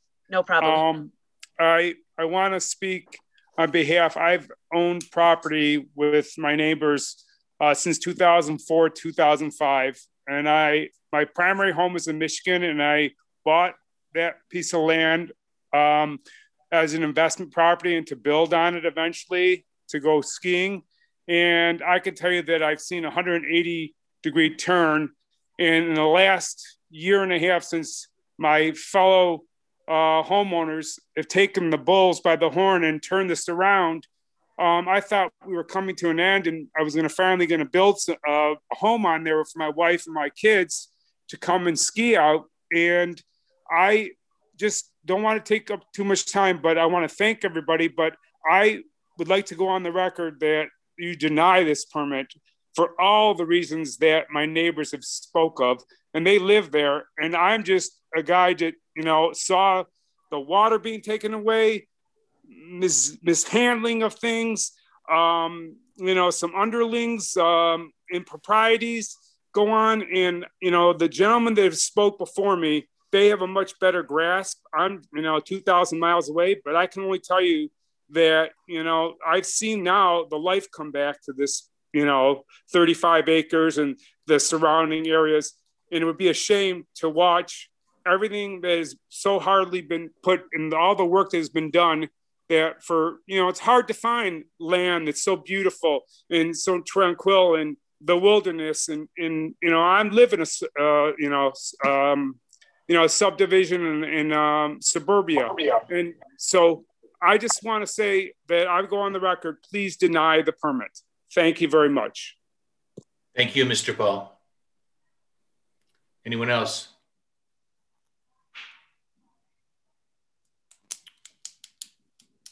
Mr. Sills, you have something to say? You have to unmute yourself, though. Here you go. Yes. Can you guys hear me? Yep. Good. Thanks. I'm Sean Sills. I'm a physician, anesthesiologist, and I'm also one of the owners in the oil well, and also one of the property holders there at Johnson Ranch, owning 2 of the lots. The one lot that actually contains the well and the adjacent lot. And I haven't met all of you guys, or many of you guys. Chris, I think I met you about maybe 10 years ago when we first learned that the SUP wasn't going to be accepted as in play, that we believed was in play. And I think I flew out to meet you and basically tell you that as one of the owners in the well, we'd be willing to do whatever the county wanted us to do. And I guess I want to talk a little bit about, some of the comments about us being non-compliant or not willing to work with the county, because we've spent the last 8 or 9 years, even though we disagreed that the initial SUP was not active, working with the county and doing everything that has been asked of us to bring this application for submittal for a new SUP. And then in light of the homeowners and the other Johnson Ranch owners, Brian Kelly, it's nice to see you. I've never met you. We've talked on the phone numerous times. Carmen, also I talked to you on the phone. Speaking of willingness, when you guys asked me about signing off on the easements and on the water plat, I was more than willing to comply. And at the time, Brian, we discussed the oil well, and you also said that you didn't see any problem with the oil well and the water existing close together because they'd be separated by more than a mile between the vertical distance. So anyways, my point is that, we're willing to work with the homeowners. I have a vested interest. Just a little bit of background. My dad was the main developer for Johnson Ranch. The word Johnson Ranch is my grandpa's name. Johnson, he was a Swedish gentleman, came from Sweden, homesteaded in Montana, and formed a ranch called Johnson Ranch. The vision of Johnson Ranch was actually my dad's vision, my family's vision to bring a beautiful subdivision to that area. We were the original developers of the water. When we were there, the oil well was existing, and we purchased the oil well several years ago before the development took place. I believe all the homeowners and current residents knew that well and knew that well was probably in production up until 2005.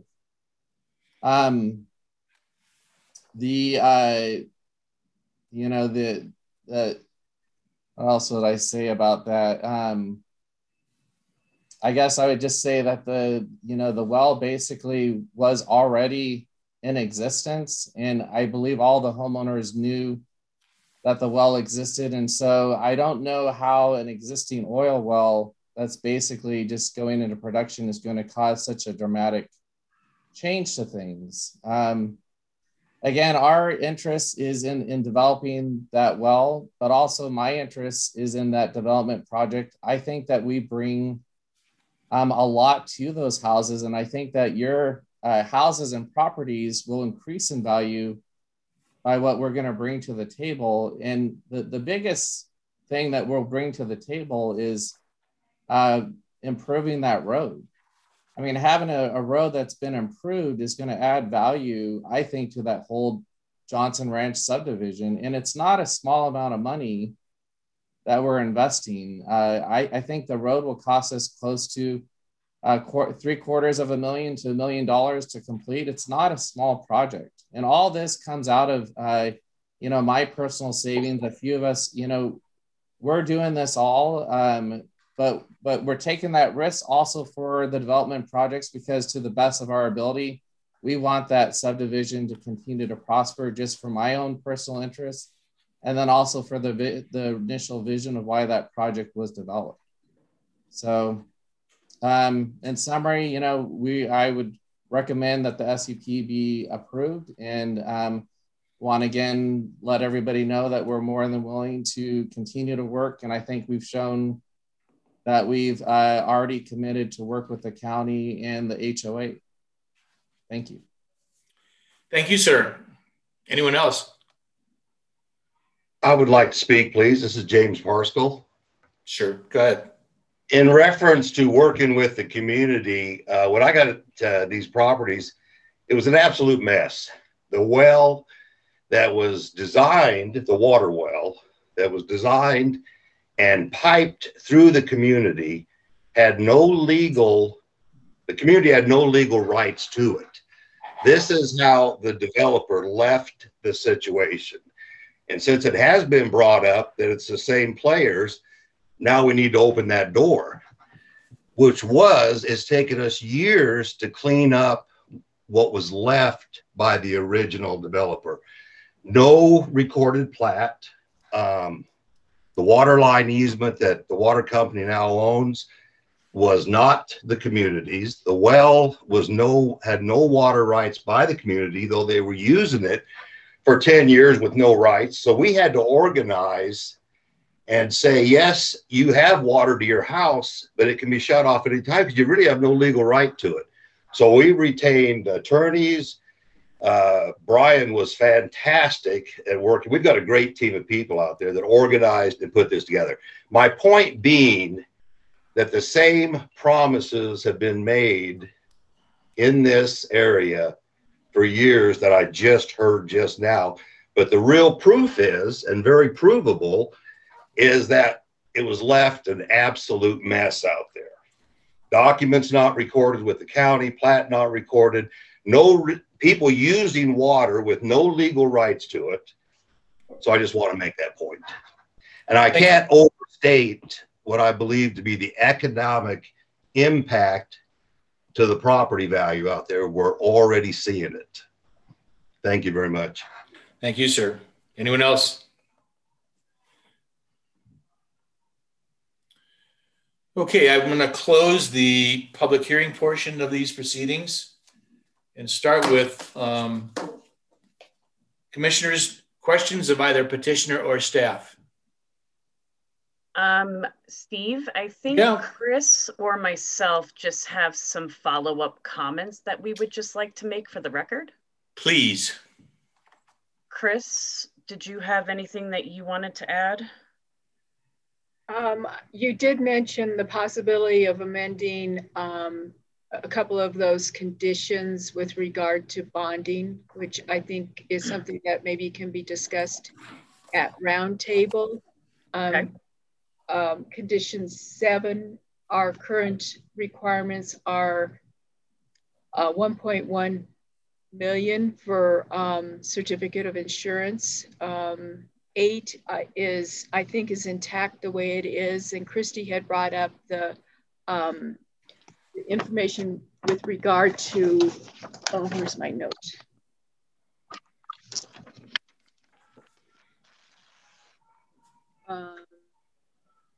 The hazardous material possibility for an insurance policy.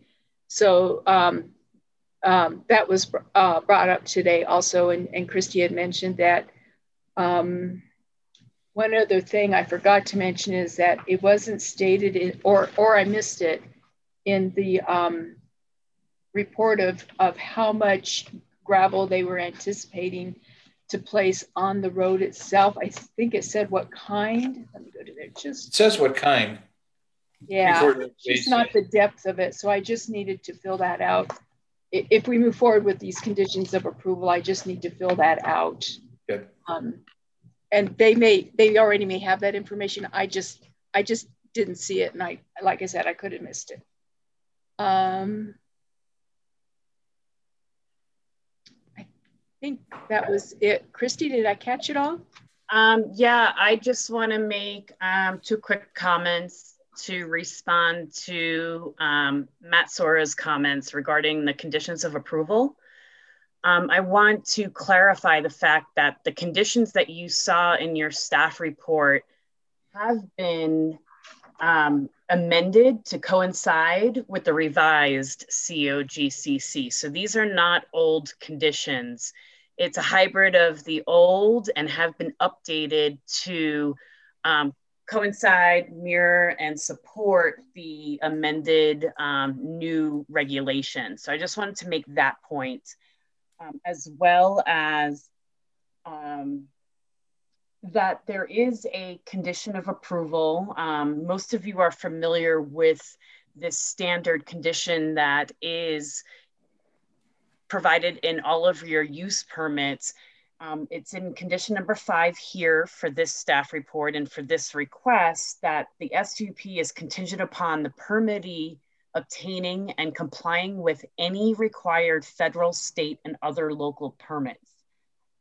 Therefore, if the recommendation was for approval and the Board of County Commissioners approved this application, that would mean that the applicant would have to abide by all of those conditions, including meeting COGCC permits and their requirements. So I just want to make that point. And then, as you know, as staff, we're here to provide you and support you, to provide you the facts and provide you our assessment of an application through our staff report for you all to make an informed decision. And based on the staff report, you have the ability to approve or deny this application or table it for additional information. So those are the facts, and based on considering public comment, you can move on to your roundtable. Thank you, Christy. So once again, before we go to roundtable, any questions of staff or frankly petitioner? Andy. This would be for staff. Have there been any complaints about operational problems, i.e. safety violations in the past? Not to Routt County. I can't answer that question for the COGCC. Okay. Have the mineral rights been severed from the land? The mineral rights, and Corey or Sean could answer this, but they are owned by the state of Colorado. I believe all of them. When was the last time the well was in production? I believe that was in 2005. Okay. Did you receive any comment from the people for protecting property rights or whatever they used to call themselves who came? Oh, no, not a word. Not a word, huh? And, I think that's because the CDPHE has stepped up for their air quality concerns, because that was a major concern with some of those players. And it could be because the state regulations have changed also. Their concerns were more aligned with, don't tread on me. It's my right to do whatever I want to do with my land, no matter what the impact was. That was more their angle of that group. was I must be thinking of the wrong group. I'm sorry, Andy. Yeah, they used to come and advocate for the yeah, wells. I know. Yeah. Throw barbecues and all sorts of crazy stuff. Yep. Did not hear from them either. And then more of just a comment in general, I guess. We can acknowledge the fact that there is a perceived either negative or positive economic impact, but to the adjacent neighbors, to the landowner themselves, we can acknowledge those impacts are real. They do not necessarily, home values do not necessarily play a part in our decision. We are more concerned with the health, safety, and welfare of the public. Thank you, Andy. Any other questions? Is it possible for me to speak again, please? This is James Barskell. Or are we past that point?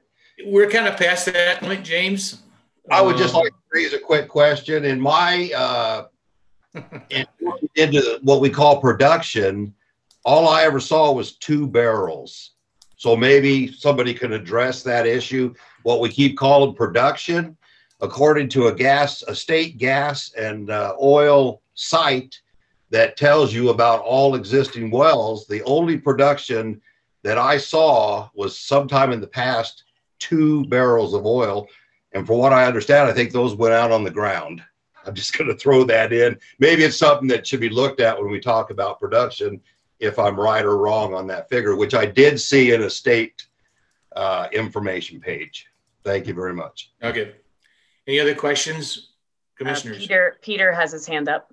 Thank you. Peter? Yeah, kind of an unusual situation because it seems like there's, this well has existed for a while, but now, am I correct that the new state regulations have what would be a larger setback than what this well would meet now? Yes. Peter, yeah, that's correct. Okay, so if the well did not exist, they could not now drill it in the location that it's in.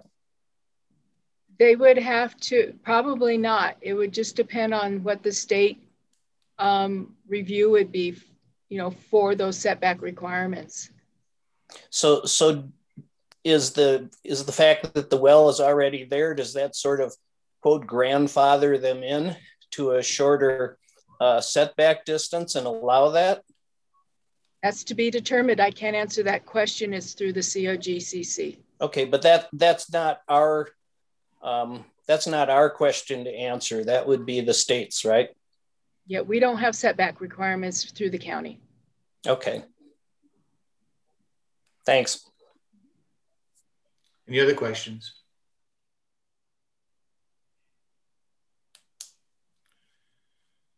Andy has a question. Oh, okay, Andy, go. In the past, when considering oil well permits, there have been times when actually our conditions of approval have exceeded COGCC requirements. And I don't know that at any time they were ever challenged. And I do believe some of our requirements as far as testing and distances from water wells were actually adopted, or they came up with something similar. And so, Peter, even though we don't have setback standards as a county, we don't know. It is my feeling that we don't necessarily have to view those minimum setbacks as a standard or a maximum, or a minimum by any stretch of the imagination. If we as a board feel so compelled, we can put additional conditions on. That's just my personal feeling. Andy, I know you're correct. And I recall clearly that we had a lot of discussion. And I thought ultimately included in the conditions of agreement, the well to the north of Milner. And from memory, the topic was monitoring wells.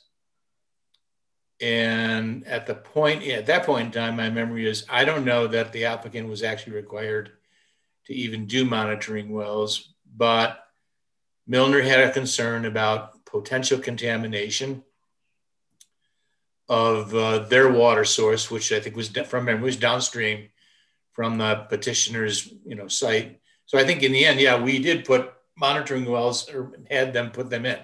And I think that truly is a case of where we did more than perhaps the statutes at the time from Colorado required. I think the issue here gets to be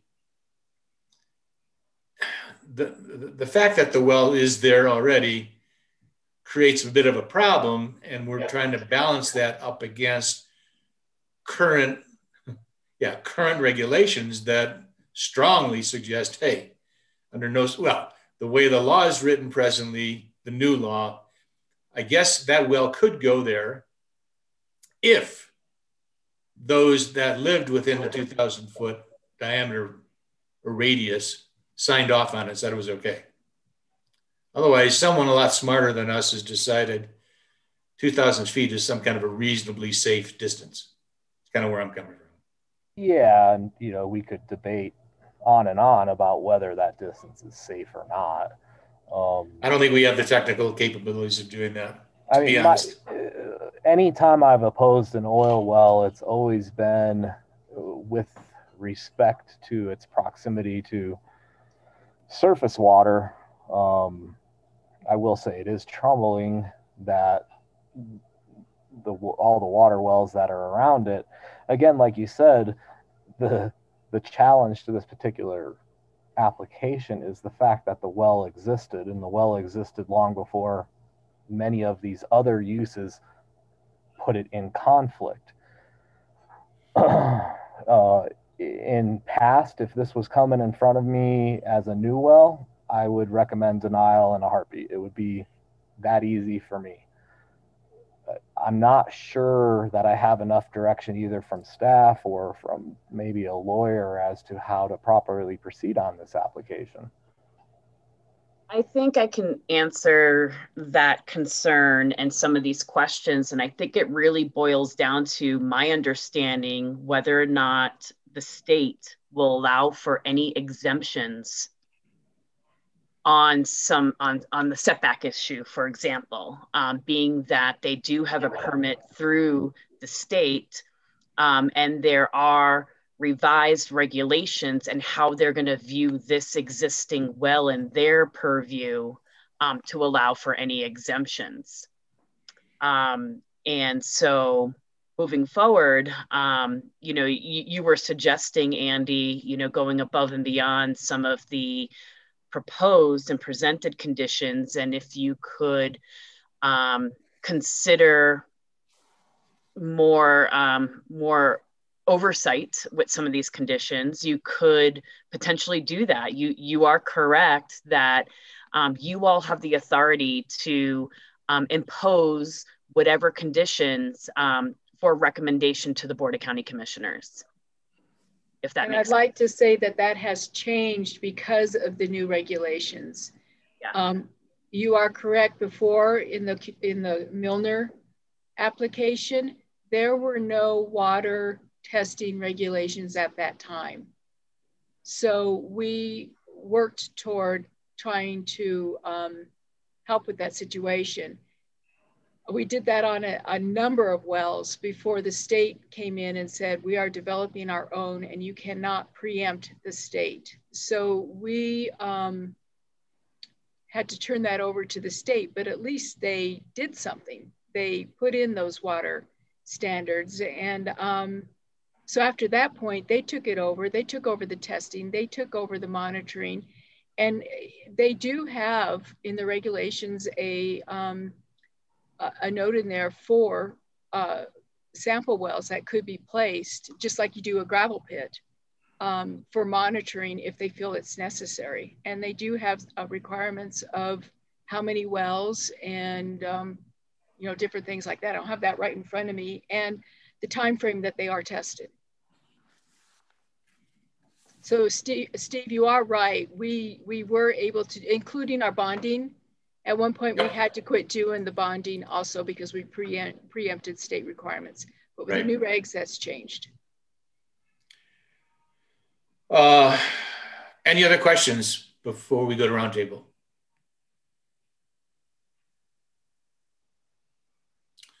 Okay, Billy, can you hear me? Because I want to start with you.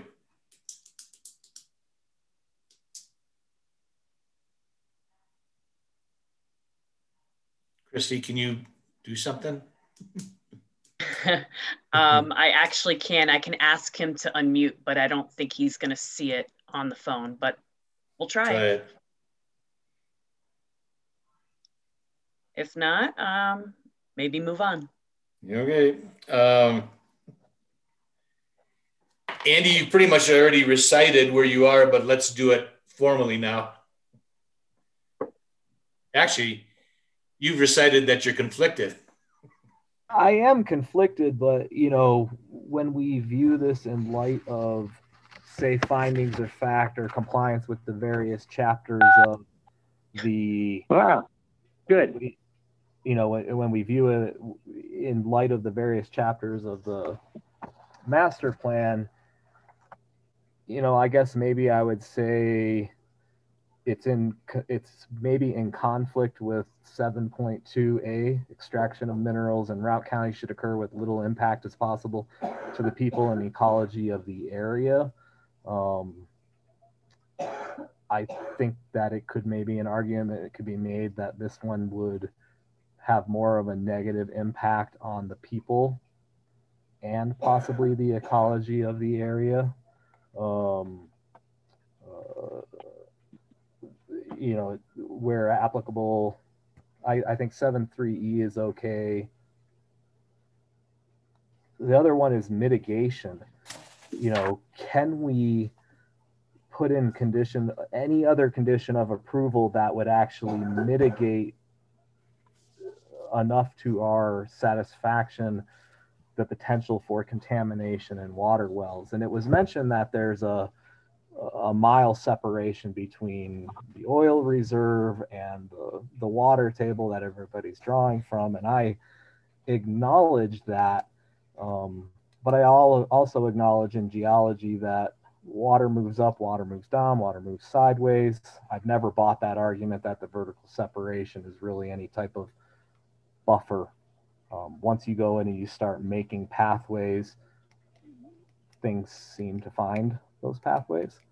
So when we talk about where we stand on this, especially when it comes to oil and gas wells, we have to be very particular with our findings of fact and the parts of the master plan that are leading to our decision. So in summary, at this point in time, do I sense that you're leaning towards denying? I am. Again, I am. What I would, if this was a new well, I just feel like there's still that elephant in the room of the fact that it's an existing well. And I guess for me, the only thing that gives me a sense of ease is that even if we recommend denial, this goes in front of the county still. And there's one more review in case we miss something, but I would lean towards denying this permit. Okay. Thank you. Okay, Billy, are you on now? I think so. Can you hear me? Yeah, we're in roundtable. Yep. So I'm okay. interested. I'm interested in hearing your position. Well, I appreciate that. I kind of have a procedural question, and that is the straw poll. It seems to me that during previous roundtables, somebody has maybe suggested that, hey, maybe this is a good time to do a straw poll. So is this an appropriate time for me to suggest that? No, actually, I'm looking for your comments and your opinions, which will ultimately result in what I consider the straw poll. Sounds good. So that being the case, I have a series of items that I would like to see added as conditions of approval. And I could go into maybe a lot of detail about all of them, but I don't think, given what, that we will have a straw poll at the end, and we could come back to, if things go forward, I would like the opportunity to come back and address them in more detail. But How about this, Billy? So here's some items, and I'll just kind of, I'll just try and blow through.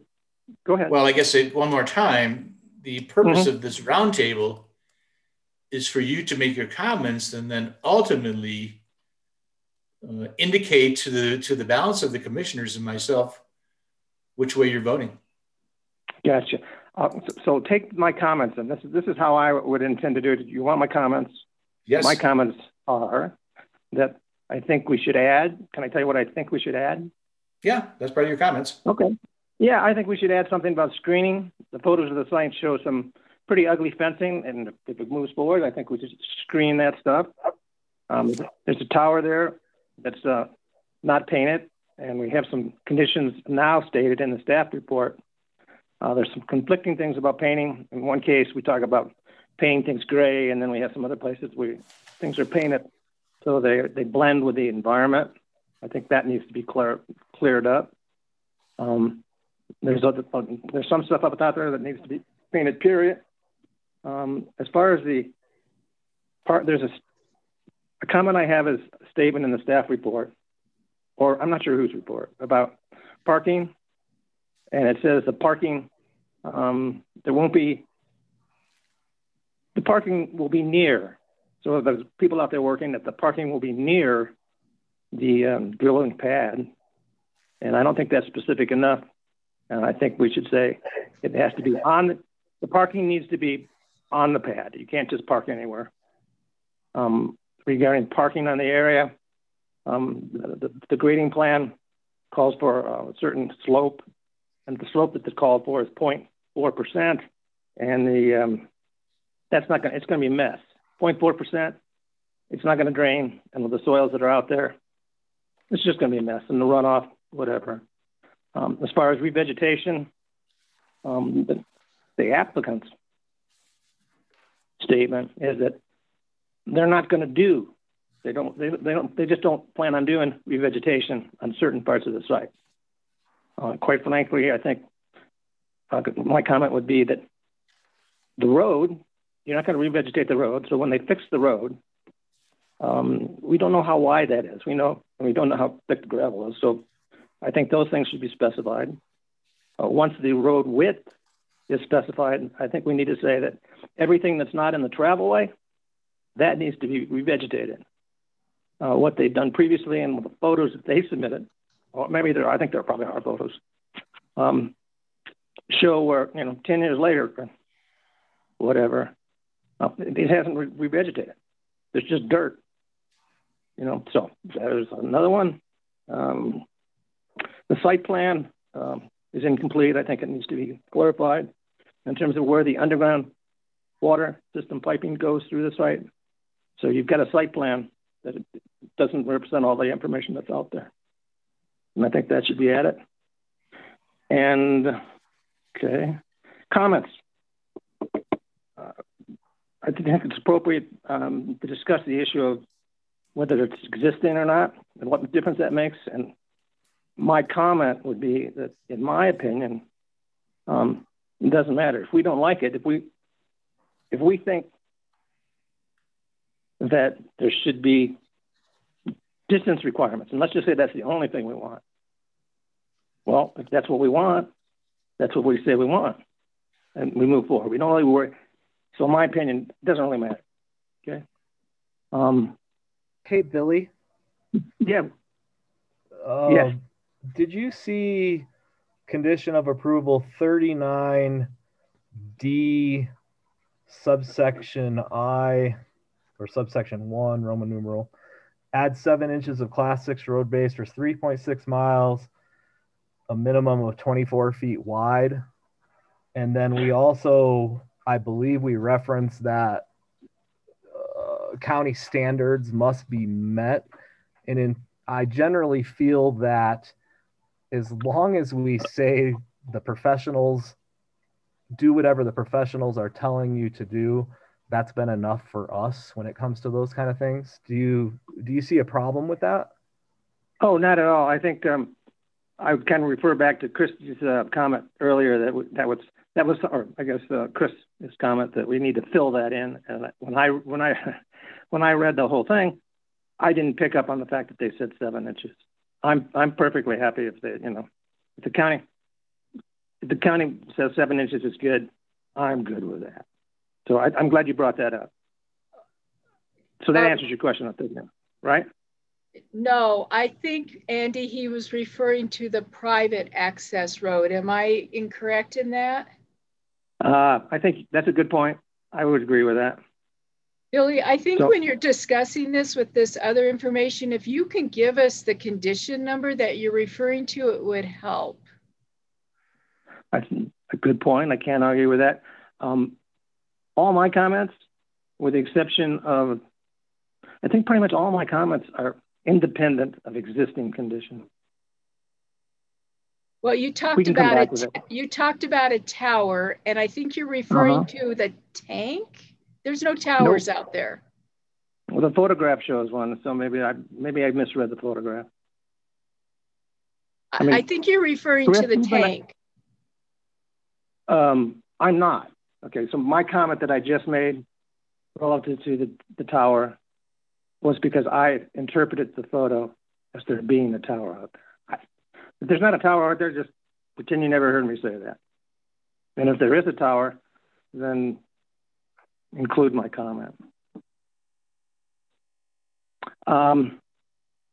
Maybe last but not least for now, we talked about the question of, is there an impact? And so we've got a lot of discussion about there's an economic impact, and there's a quality of life impact, and there's a financial impact. We heard both sides of all those arguments, but we keep talking about the rural character, and that's being a prime issue in the master plan, and just in general for everybody. And so it would be my opinion that a water well with a tank that's on the screen with eroded erosion, in my opinion, that all says that's not rural character. It's not in keeping with the existing rural character of the county. So thank you. I feel like I went on too much, but I was kind of hoping to avoid having to go into it in that much detail, but we'll come back to that later. No. So Billy, just out of curiosity, if you had to vote right this minute, how would you vote? No. Okay. Thank you. Greg. Yeah, to me, I hadn't seen any recommendations from any of the other review agencies saying that it should be denied, that there's any kind of concern that CPW or anybody like that saying that, hey, there is this elk migration that is going to be affected. I do understand the points of what everybody is saying of the neighborhood, and I mean, they probably know better than most what is around in that character. But to me, to have a denial without having an agency that's reviewing it saying anything negative to those effects is really hard for me. Same thing with COGCC. That's so much up in the air right now. That's pretty much what's contingent on this whole thing. So to me, I feel like it's COGCC's kind of area of trying to decide yay or nay on this. To us, it's that review agencies it's almost, they're the experts on all of this. They can see if this is something that is viable, something that is safe, something that won't contaminate the drinking water, and that it will provide a safe process for this, for what they're trying to do with all the other mitigating factors that are involved. It's so complicated. I would really leave it up to the state for them to decide how that's going to be. So for me, I think that the health, safety, welfare of the public, like Andy was saying, is being met because the review agencies are saying that there aren't anything that is a huge red flag for them. For me, if there are going to be more restrictions or anything like that, that we would want to put any more conditions on, I'd say the hydraulic fracking, if that happens and that kind of stuff, to add something of conditions, I would be amendable to make it a little harsher and make it a little harder and make the neighborhood or the people kind of have a little more say on those things. And I would be amendable in that area for this permit. So, okay, I got it. Thank you, Greg. Hey, Greg. I'm sorry, Steve. That's okay. Can I ask a clarifying question? Sure. Yeah. It's roundtable. So I'm sorry. I'll try not to be too much of a pain here. Greg, would you agree with the finding of fact number 3, page 13 of 15.6? The proposal with the following conditions is compatible with the immediately adjacent neighborhood properties. You know, I've seen a number of oil wells. In full disclosure, I've voted no on some and I voted yes on some. I believe that my yes to no ratio is actually more yeses than no. I feel pretty strongly that in this particular instance, this number 3 has a problem. And even though the COGCC hasn't made any recommendations, Public Wildlife hasn't made any recommendations, we still have the responsibility to make a ruling based on what's put in front of us. To me, I mean, that area has other oil fields and from what I believe around in that area. I mean, not in the exact vicinity, but to me, I mean, that's kind of, this came about and was already in the neighborhood before. Yes, it was mismanaged and they used the wrong permitting thing, but this was part of that use in that land before. And so it did fit that area when it came to existence, even though permitting wise, it didn't follow what it was supposed to do. So I think that it fit the land because it was approved prior, but 50 feet in a different direction. And so that 50 feet shouldn't be any different now since, you know, it's already in existence. But I do understand that it's not a legally, a legal non-exist, sorry. Non-conforming. Non-conforming, thank you. Use or structure or anything, and we're looking at this as a new entity. But to me, that has a huge factor. And even though it was 50 feet, that's kind of where I would say that it does fit the land. And, you know, with Billy's comment to the rural character, it is important to acknowledge that mineral extraction and oil wells are a feature of the Western landscape. They have been before I was here, they will be after. And so I think we should as a group be able to acknowledge that they are indeed a part of our Western rural character. It is not what we would think as the typical definition of Western, like say you would see in the movies, but you know, oil wells and rural lands have been utilized together, you know, long before us. Okay, Roberta, I always look forward to your input. Well, thank you. This has been an interesting session. I guess the fact that the well exists is not a relevant issue for me personally. And that's because there wasn't an existing permit. And if I understood what Chris said in the beginning of the session, that the county attorney is in agreement with that, that this is to be considered a new application. Is that correct, Chris? It is a new application. One has never been issued. So with that as a, you know, a preface to my comments, if this is a new application, I wouldn't approve it because I don't believe that it is consistent with the current state regulations.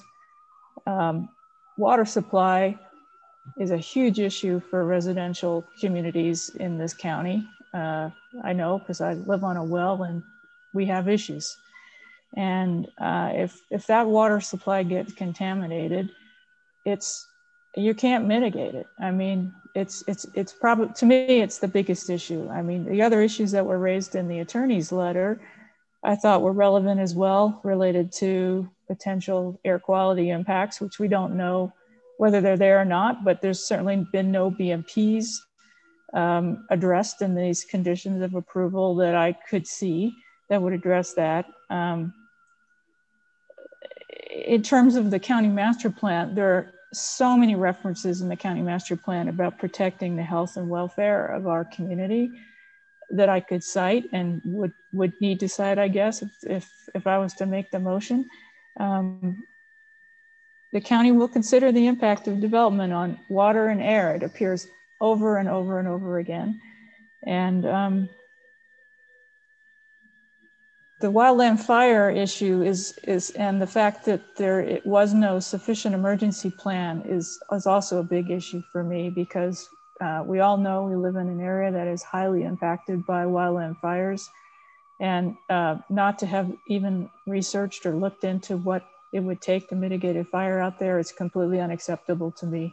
So, you know, without belaboring my comments, I will recommend denial, I think. Thank you, Roberta. Appreciate that. Peter. Yeah, I think it's, you know, we talk about as an existing well. I mean, it's existing pipe in the ground, but it's obviously not a currently existing operational well. So I think, as Roberta and Chris have both pointed out, this is to be considered a new permit, as if they're just starting operation.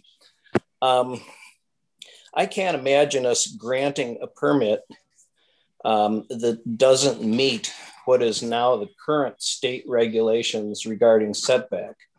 I think to Andy's point, we can maybe put more stringent conditions on such operations if we wish, but I really can't see us putting less stringent conditions on it. So if the state is saying that the current setback for getting a new permit and a new operation of a well, whether the pipe's there or not, is a 2,000-foot setback, I can't imagine us just saying, yeah, that's okay, we'll waive that in this case. Now, if the state wants to say no, because it was there, they're grandfathered in, that obviously would change my thoughts. But at this point, I would say no. Got it. Thank you, Peter. Bill.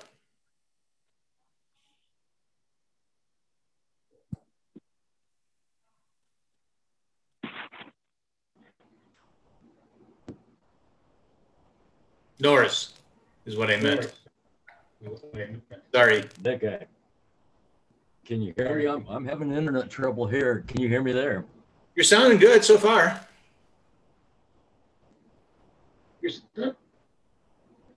Yes. I'll start talking. I'm going to have to say no. The overall impact to the community is just a little too much.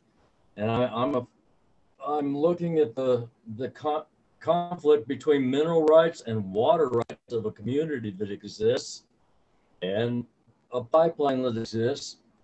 And we've already heard from the county attorney and a gas and oil attorney. We haven't heard anything from a water attorney, but I'm afraid that it would go further and we'd have a conflict that just has gotten out of hand. And like Peter said, it doesn't fly with the COGCC and the state. It's just, I wouldn't be able to support it as it is. Okay, thank you. Linda, what's your thoughts? I think you just called on me, Steve. Am I correct? You are correct, Linda. Thank you. Yes. Thank you.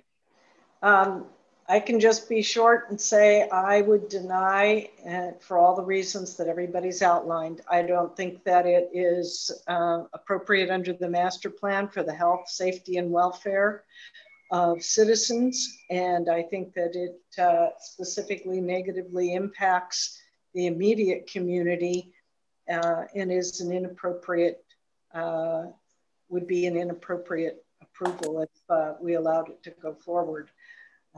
I think it needs to be viewed just as we've learned as if it were a new permit. And because of that, I think it should be denied. Thank you, Linda. Let's go through my checklist here.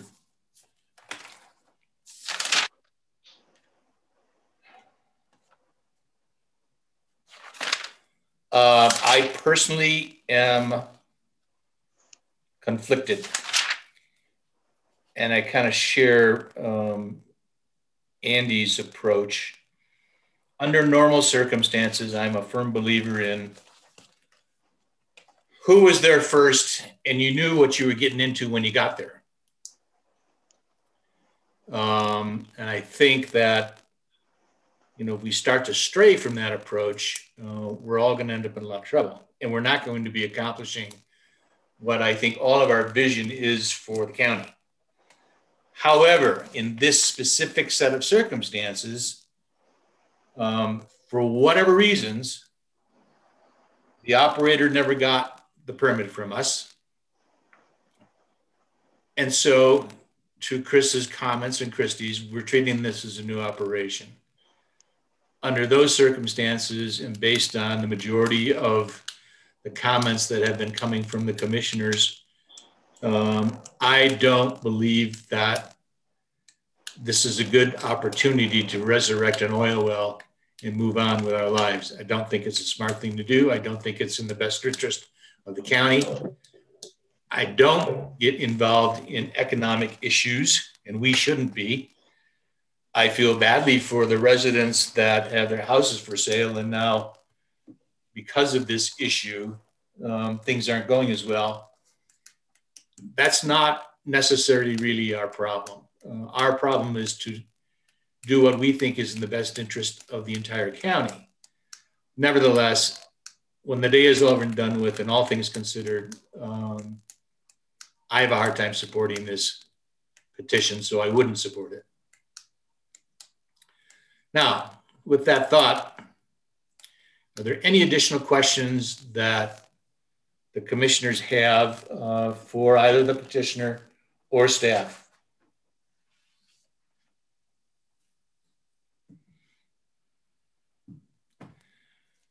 I also have one last comment that I'm going to make. I feel somewhat badly for the petitioner, because I think in effect what has happened is they've got themselves in a bit of a box. They've got an operation that was discontinued. And while it was discontinued, life went on around and about them. To complicate the box, oil and gas developments and the operations thereof in this state have been the focus of some pretty intense studies and work. And as a result of those studies and work, they now have an operation that in all likelihood, no, not all likelihood, conflicts with current standards and current rules. I think we as commissioners are troubled by that. And it gets us back to this position, well, wait a minute, who was here first? But I also think the reality is, regardless of who was here first, I don't know that any of us are overly enjoyed or would be interested in supporting a petition that may run into direct conflict with current state-of-the-art thinking and setbacks and what have you. That's the other thing that kind of bugs me. But having said that, I'll entertain a motion to act on this petition.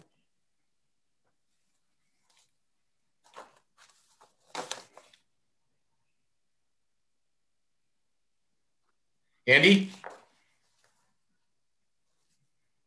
Are you? Yes, go. Yeah, you want me to give it a stab? Give it a shot. I know it's not easy. That's all right. In regards to the special use permit for oil and gas exploration and production, activity number PL-19-129, I would recommend denial based on finding of fact number 3 that it does not meet with the immediately adjacent neighborhood and properties. And condition approval 5, I do not feel that they will be able to meet COGCC setbacks, lacking community support. Thank you, Andy. Might there be a second? Second. I'll second. Is that you, Peter? Peter, were you second? Yes. Thank you. Any discussion on the motion?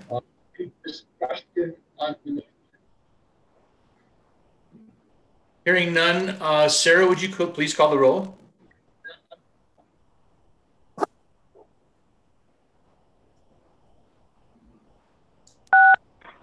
Okay. Let's see. Linda Miller.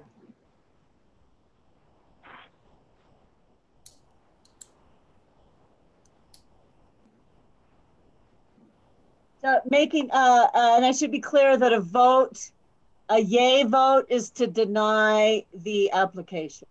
Sorry about that. I should have said that. Yeah. Thank you. And I'm sorry, Sarah, I have a hard time hearing you. Did you just call on me? Yes. She called you for your vote. I would vote to deny the petition. Okay.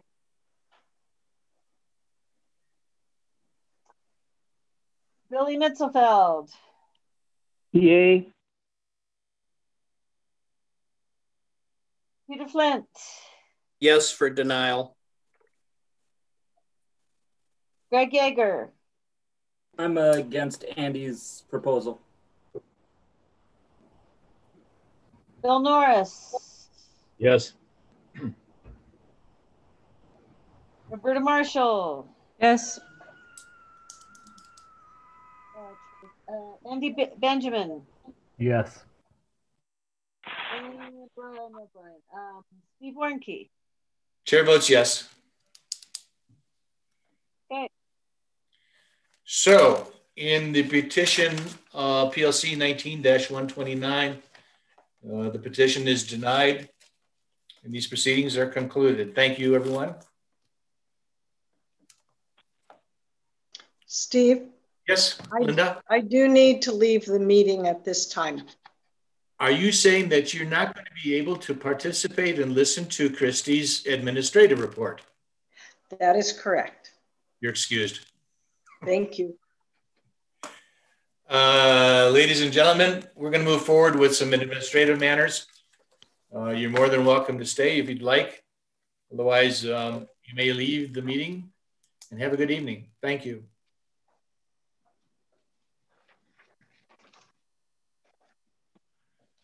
Christy, I think you're up. Yeah, thanks. I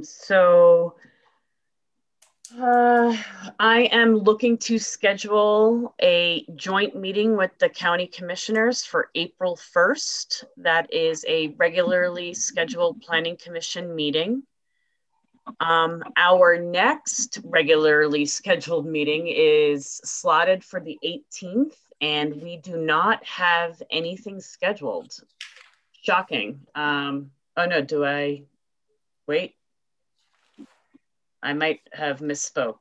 You know, there's stuff for the consent agenda, but I'm not sure there's anything else. There's consent agenda, and actually Alan, I just saw, has something in there, but it's really kind of administrative, but it does need to be on the agenda. It's an insurance reg change. So it has something to do in our insurance regulation that just needs to be corrected. So it more than likely will be a short meeting on the 18th. And then the April 1st will be our joint meeting about the master plan and confirming the scope of services for to bring on a consultant through the RFP process, request for professional services. So that will be the focus of the meeting of the 1st. I will tell you that we do have several applications that have been submitted that will be going before you. However, we are waiting to formally process those because our new process changes along with fee schedule will go into effect starting April 1st. So you can anticipate pretty full agendas from that point forward. And we do have some subdivisions. We have a renewal of a gravel pit. We have couple of consolidation plats that go onto your consent agenda. And we're getting all sorts of inquiries of all kinds of development interests, and whether or not they submit applications for that. We have a campground on private land. I anticipate that application. So we have a lot of interest and a lot of activity going on. Just on a staffing level, we are finalizing our search for a new full-time employee to fill the planner tech position, a newly created position. We have only received 4 applications at this point, but the closing is tomorrow. And we will see if we get a 5th, which we're highly anticipating some more applicants. So we'll see where that goes. As well as next week, we will be advertising for to replace Ronnie, unfortunately. Her last day is going to be officially April 30th. So we intend to bring on a new admin as a support role to the rest of staff, hopefully by the beginning of April.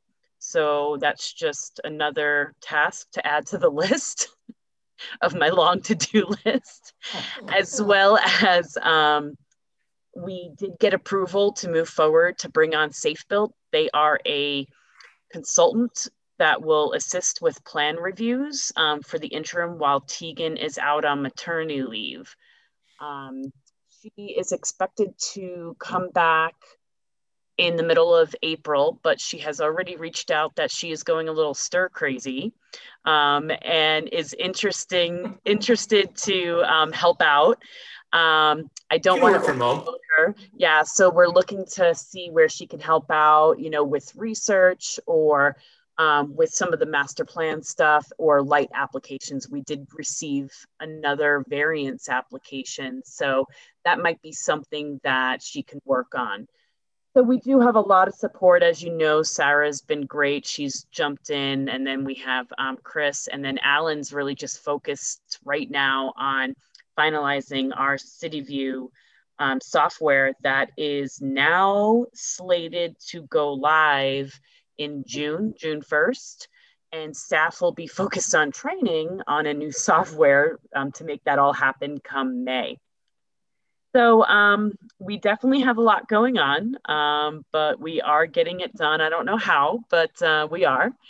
And at this point, we expect to bring on SafeBuilt for support starting next week with just training. They are already pretty up to speed with our regulations because they do support the building department currently. So I'll be working actually with Tegan. That's something that she can, you know, help out with some training for SafeBuilt to review our building permits. So that's slated for starting next week. So that's where we're at right now. I don't know if anybody has any questions, concerns. I think the next item that we probably want to consider is whether or not come April, we want to consider trying day meetings or not. You know, we did poll everybody. Bill provided us information last meeting that he will be, I think, retired, right? Come June, or you're changing your schedule come June. So maybe that could be our target that we could put outreach for to see whether that would be appropriate. Perfect. So, so that's still on the table. And I think we can maybe just talk about that a little bit more of how that would work. We would want to do outreach on our end, or maybe just test the waters a little bit, schedule a meeting during the day and see how that works for everybody. I know that there are some of you that are way more flexible than others. Andy, you're on the call. I know right now wouldn't be good for you, is my understanding, because of maybe your obligations to the mountain right now, was my understanding. No? No, we're done. Okay. I'm pretty flexible. Okay. And I think for the rest of you, as long as there was ample notice, Greg, you were kind of a question mark. I mean, right now in this format, you know, I think you're pretty flexible, but depending on what your future looks like, it may or may not matter. I don't know. And then the rest of you that are on here, Bill was the other wild card, which it wouldn't have worked for him, but it seems as if come June that may change. Do I have that right? You do, yeah. Okay. Yeah, yes, absolutely. Okay. June 1st. Okay. I'm guessing you're at the end. Yep, I am. One quickie. Yeah. Do you have any feel for how the BCC is moving forward on the expirations? On the what? Expirations. Those reappointments? Yes. Reappointments? Oh, okay. Yes, we're soliciting right now and advertising to fill. We have currently one vacancy for our alternate 2 position. Right. And maybe not, another open position for our steamboat position. We'll see. I don't know. A lot of pressure going Greg's way right now. But that's the only vacancy. However, 4 of you are up for renewal, and that includes Steve, Troy, Brian Kelly, and Billy Mitzelfeld. I got a letter of interest from all of you that you want to be reappointed, and as you know, traditionally that's always been the case. How historically, except for while we had different leadership, and in the past they replaced 2 board members, if you recall, those of you that were on the board at the time. I don't have any indication that that would be the case. Historically, they didn't bring Chad in on the interviews for various reasons, as we all kind of can allude to. They did ask me to sit on the last ones, but didn't really ask my opinion. It was just more of what their options were, just because it is confusing with specifically with Planning Commission, that there are districts and you need to have eligibility for who is applying. I can tell you right now, we have 4 people that did apply, and the appointments would be to fill vacancies on both planning commissions. So right now we have currently 1 vacancy, and then we have Board of Adjustment. We have 2 vacancies. And then with the remainder, whether or not they were going to reappoint, but I don't have any indication that they wouldn't reappoint anybody, and that wouldn't be my recommendation to not reappoint anybody. You know, as of right now, obviously you all know I support you all, and there would be no reason why I would suggest otherwise. Thank you. Anything else? That is it at this point in time. Then I would say, unless somebody else has something, I would say we're adjourned. All right. Guys, have a good evening, and thank you very much. Yeah, thanks, guys. Good job. That was not an easy one. Agreed.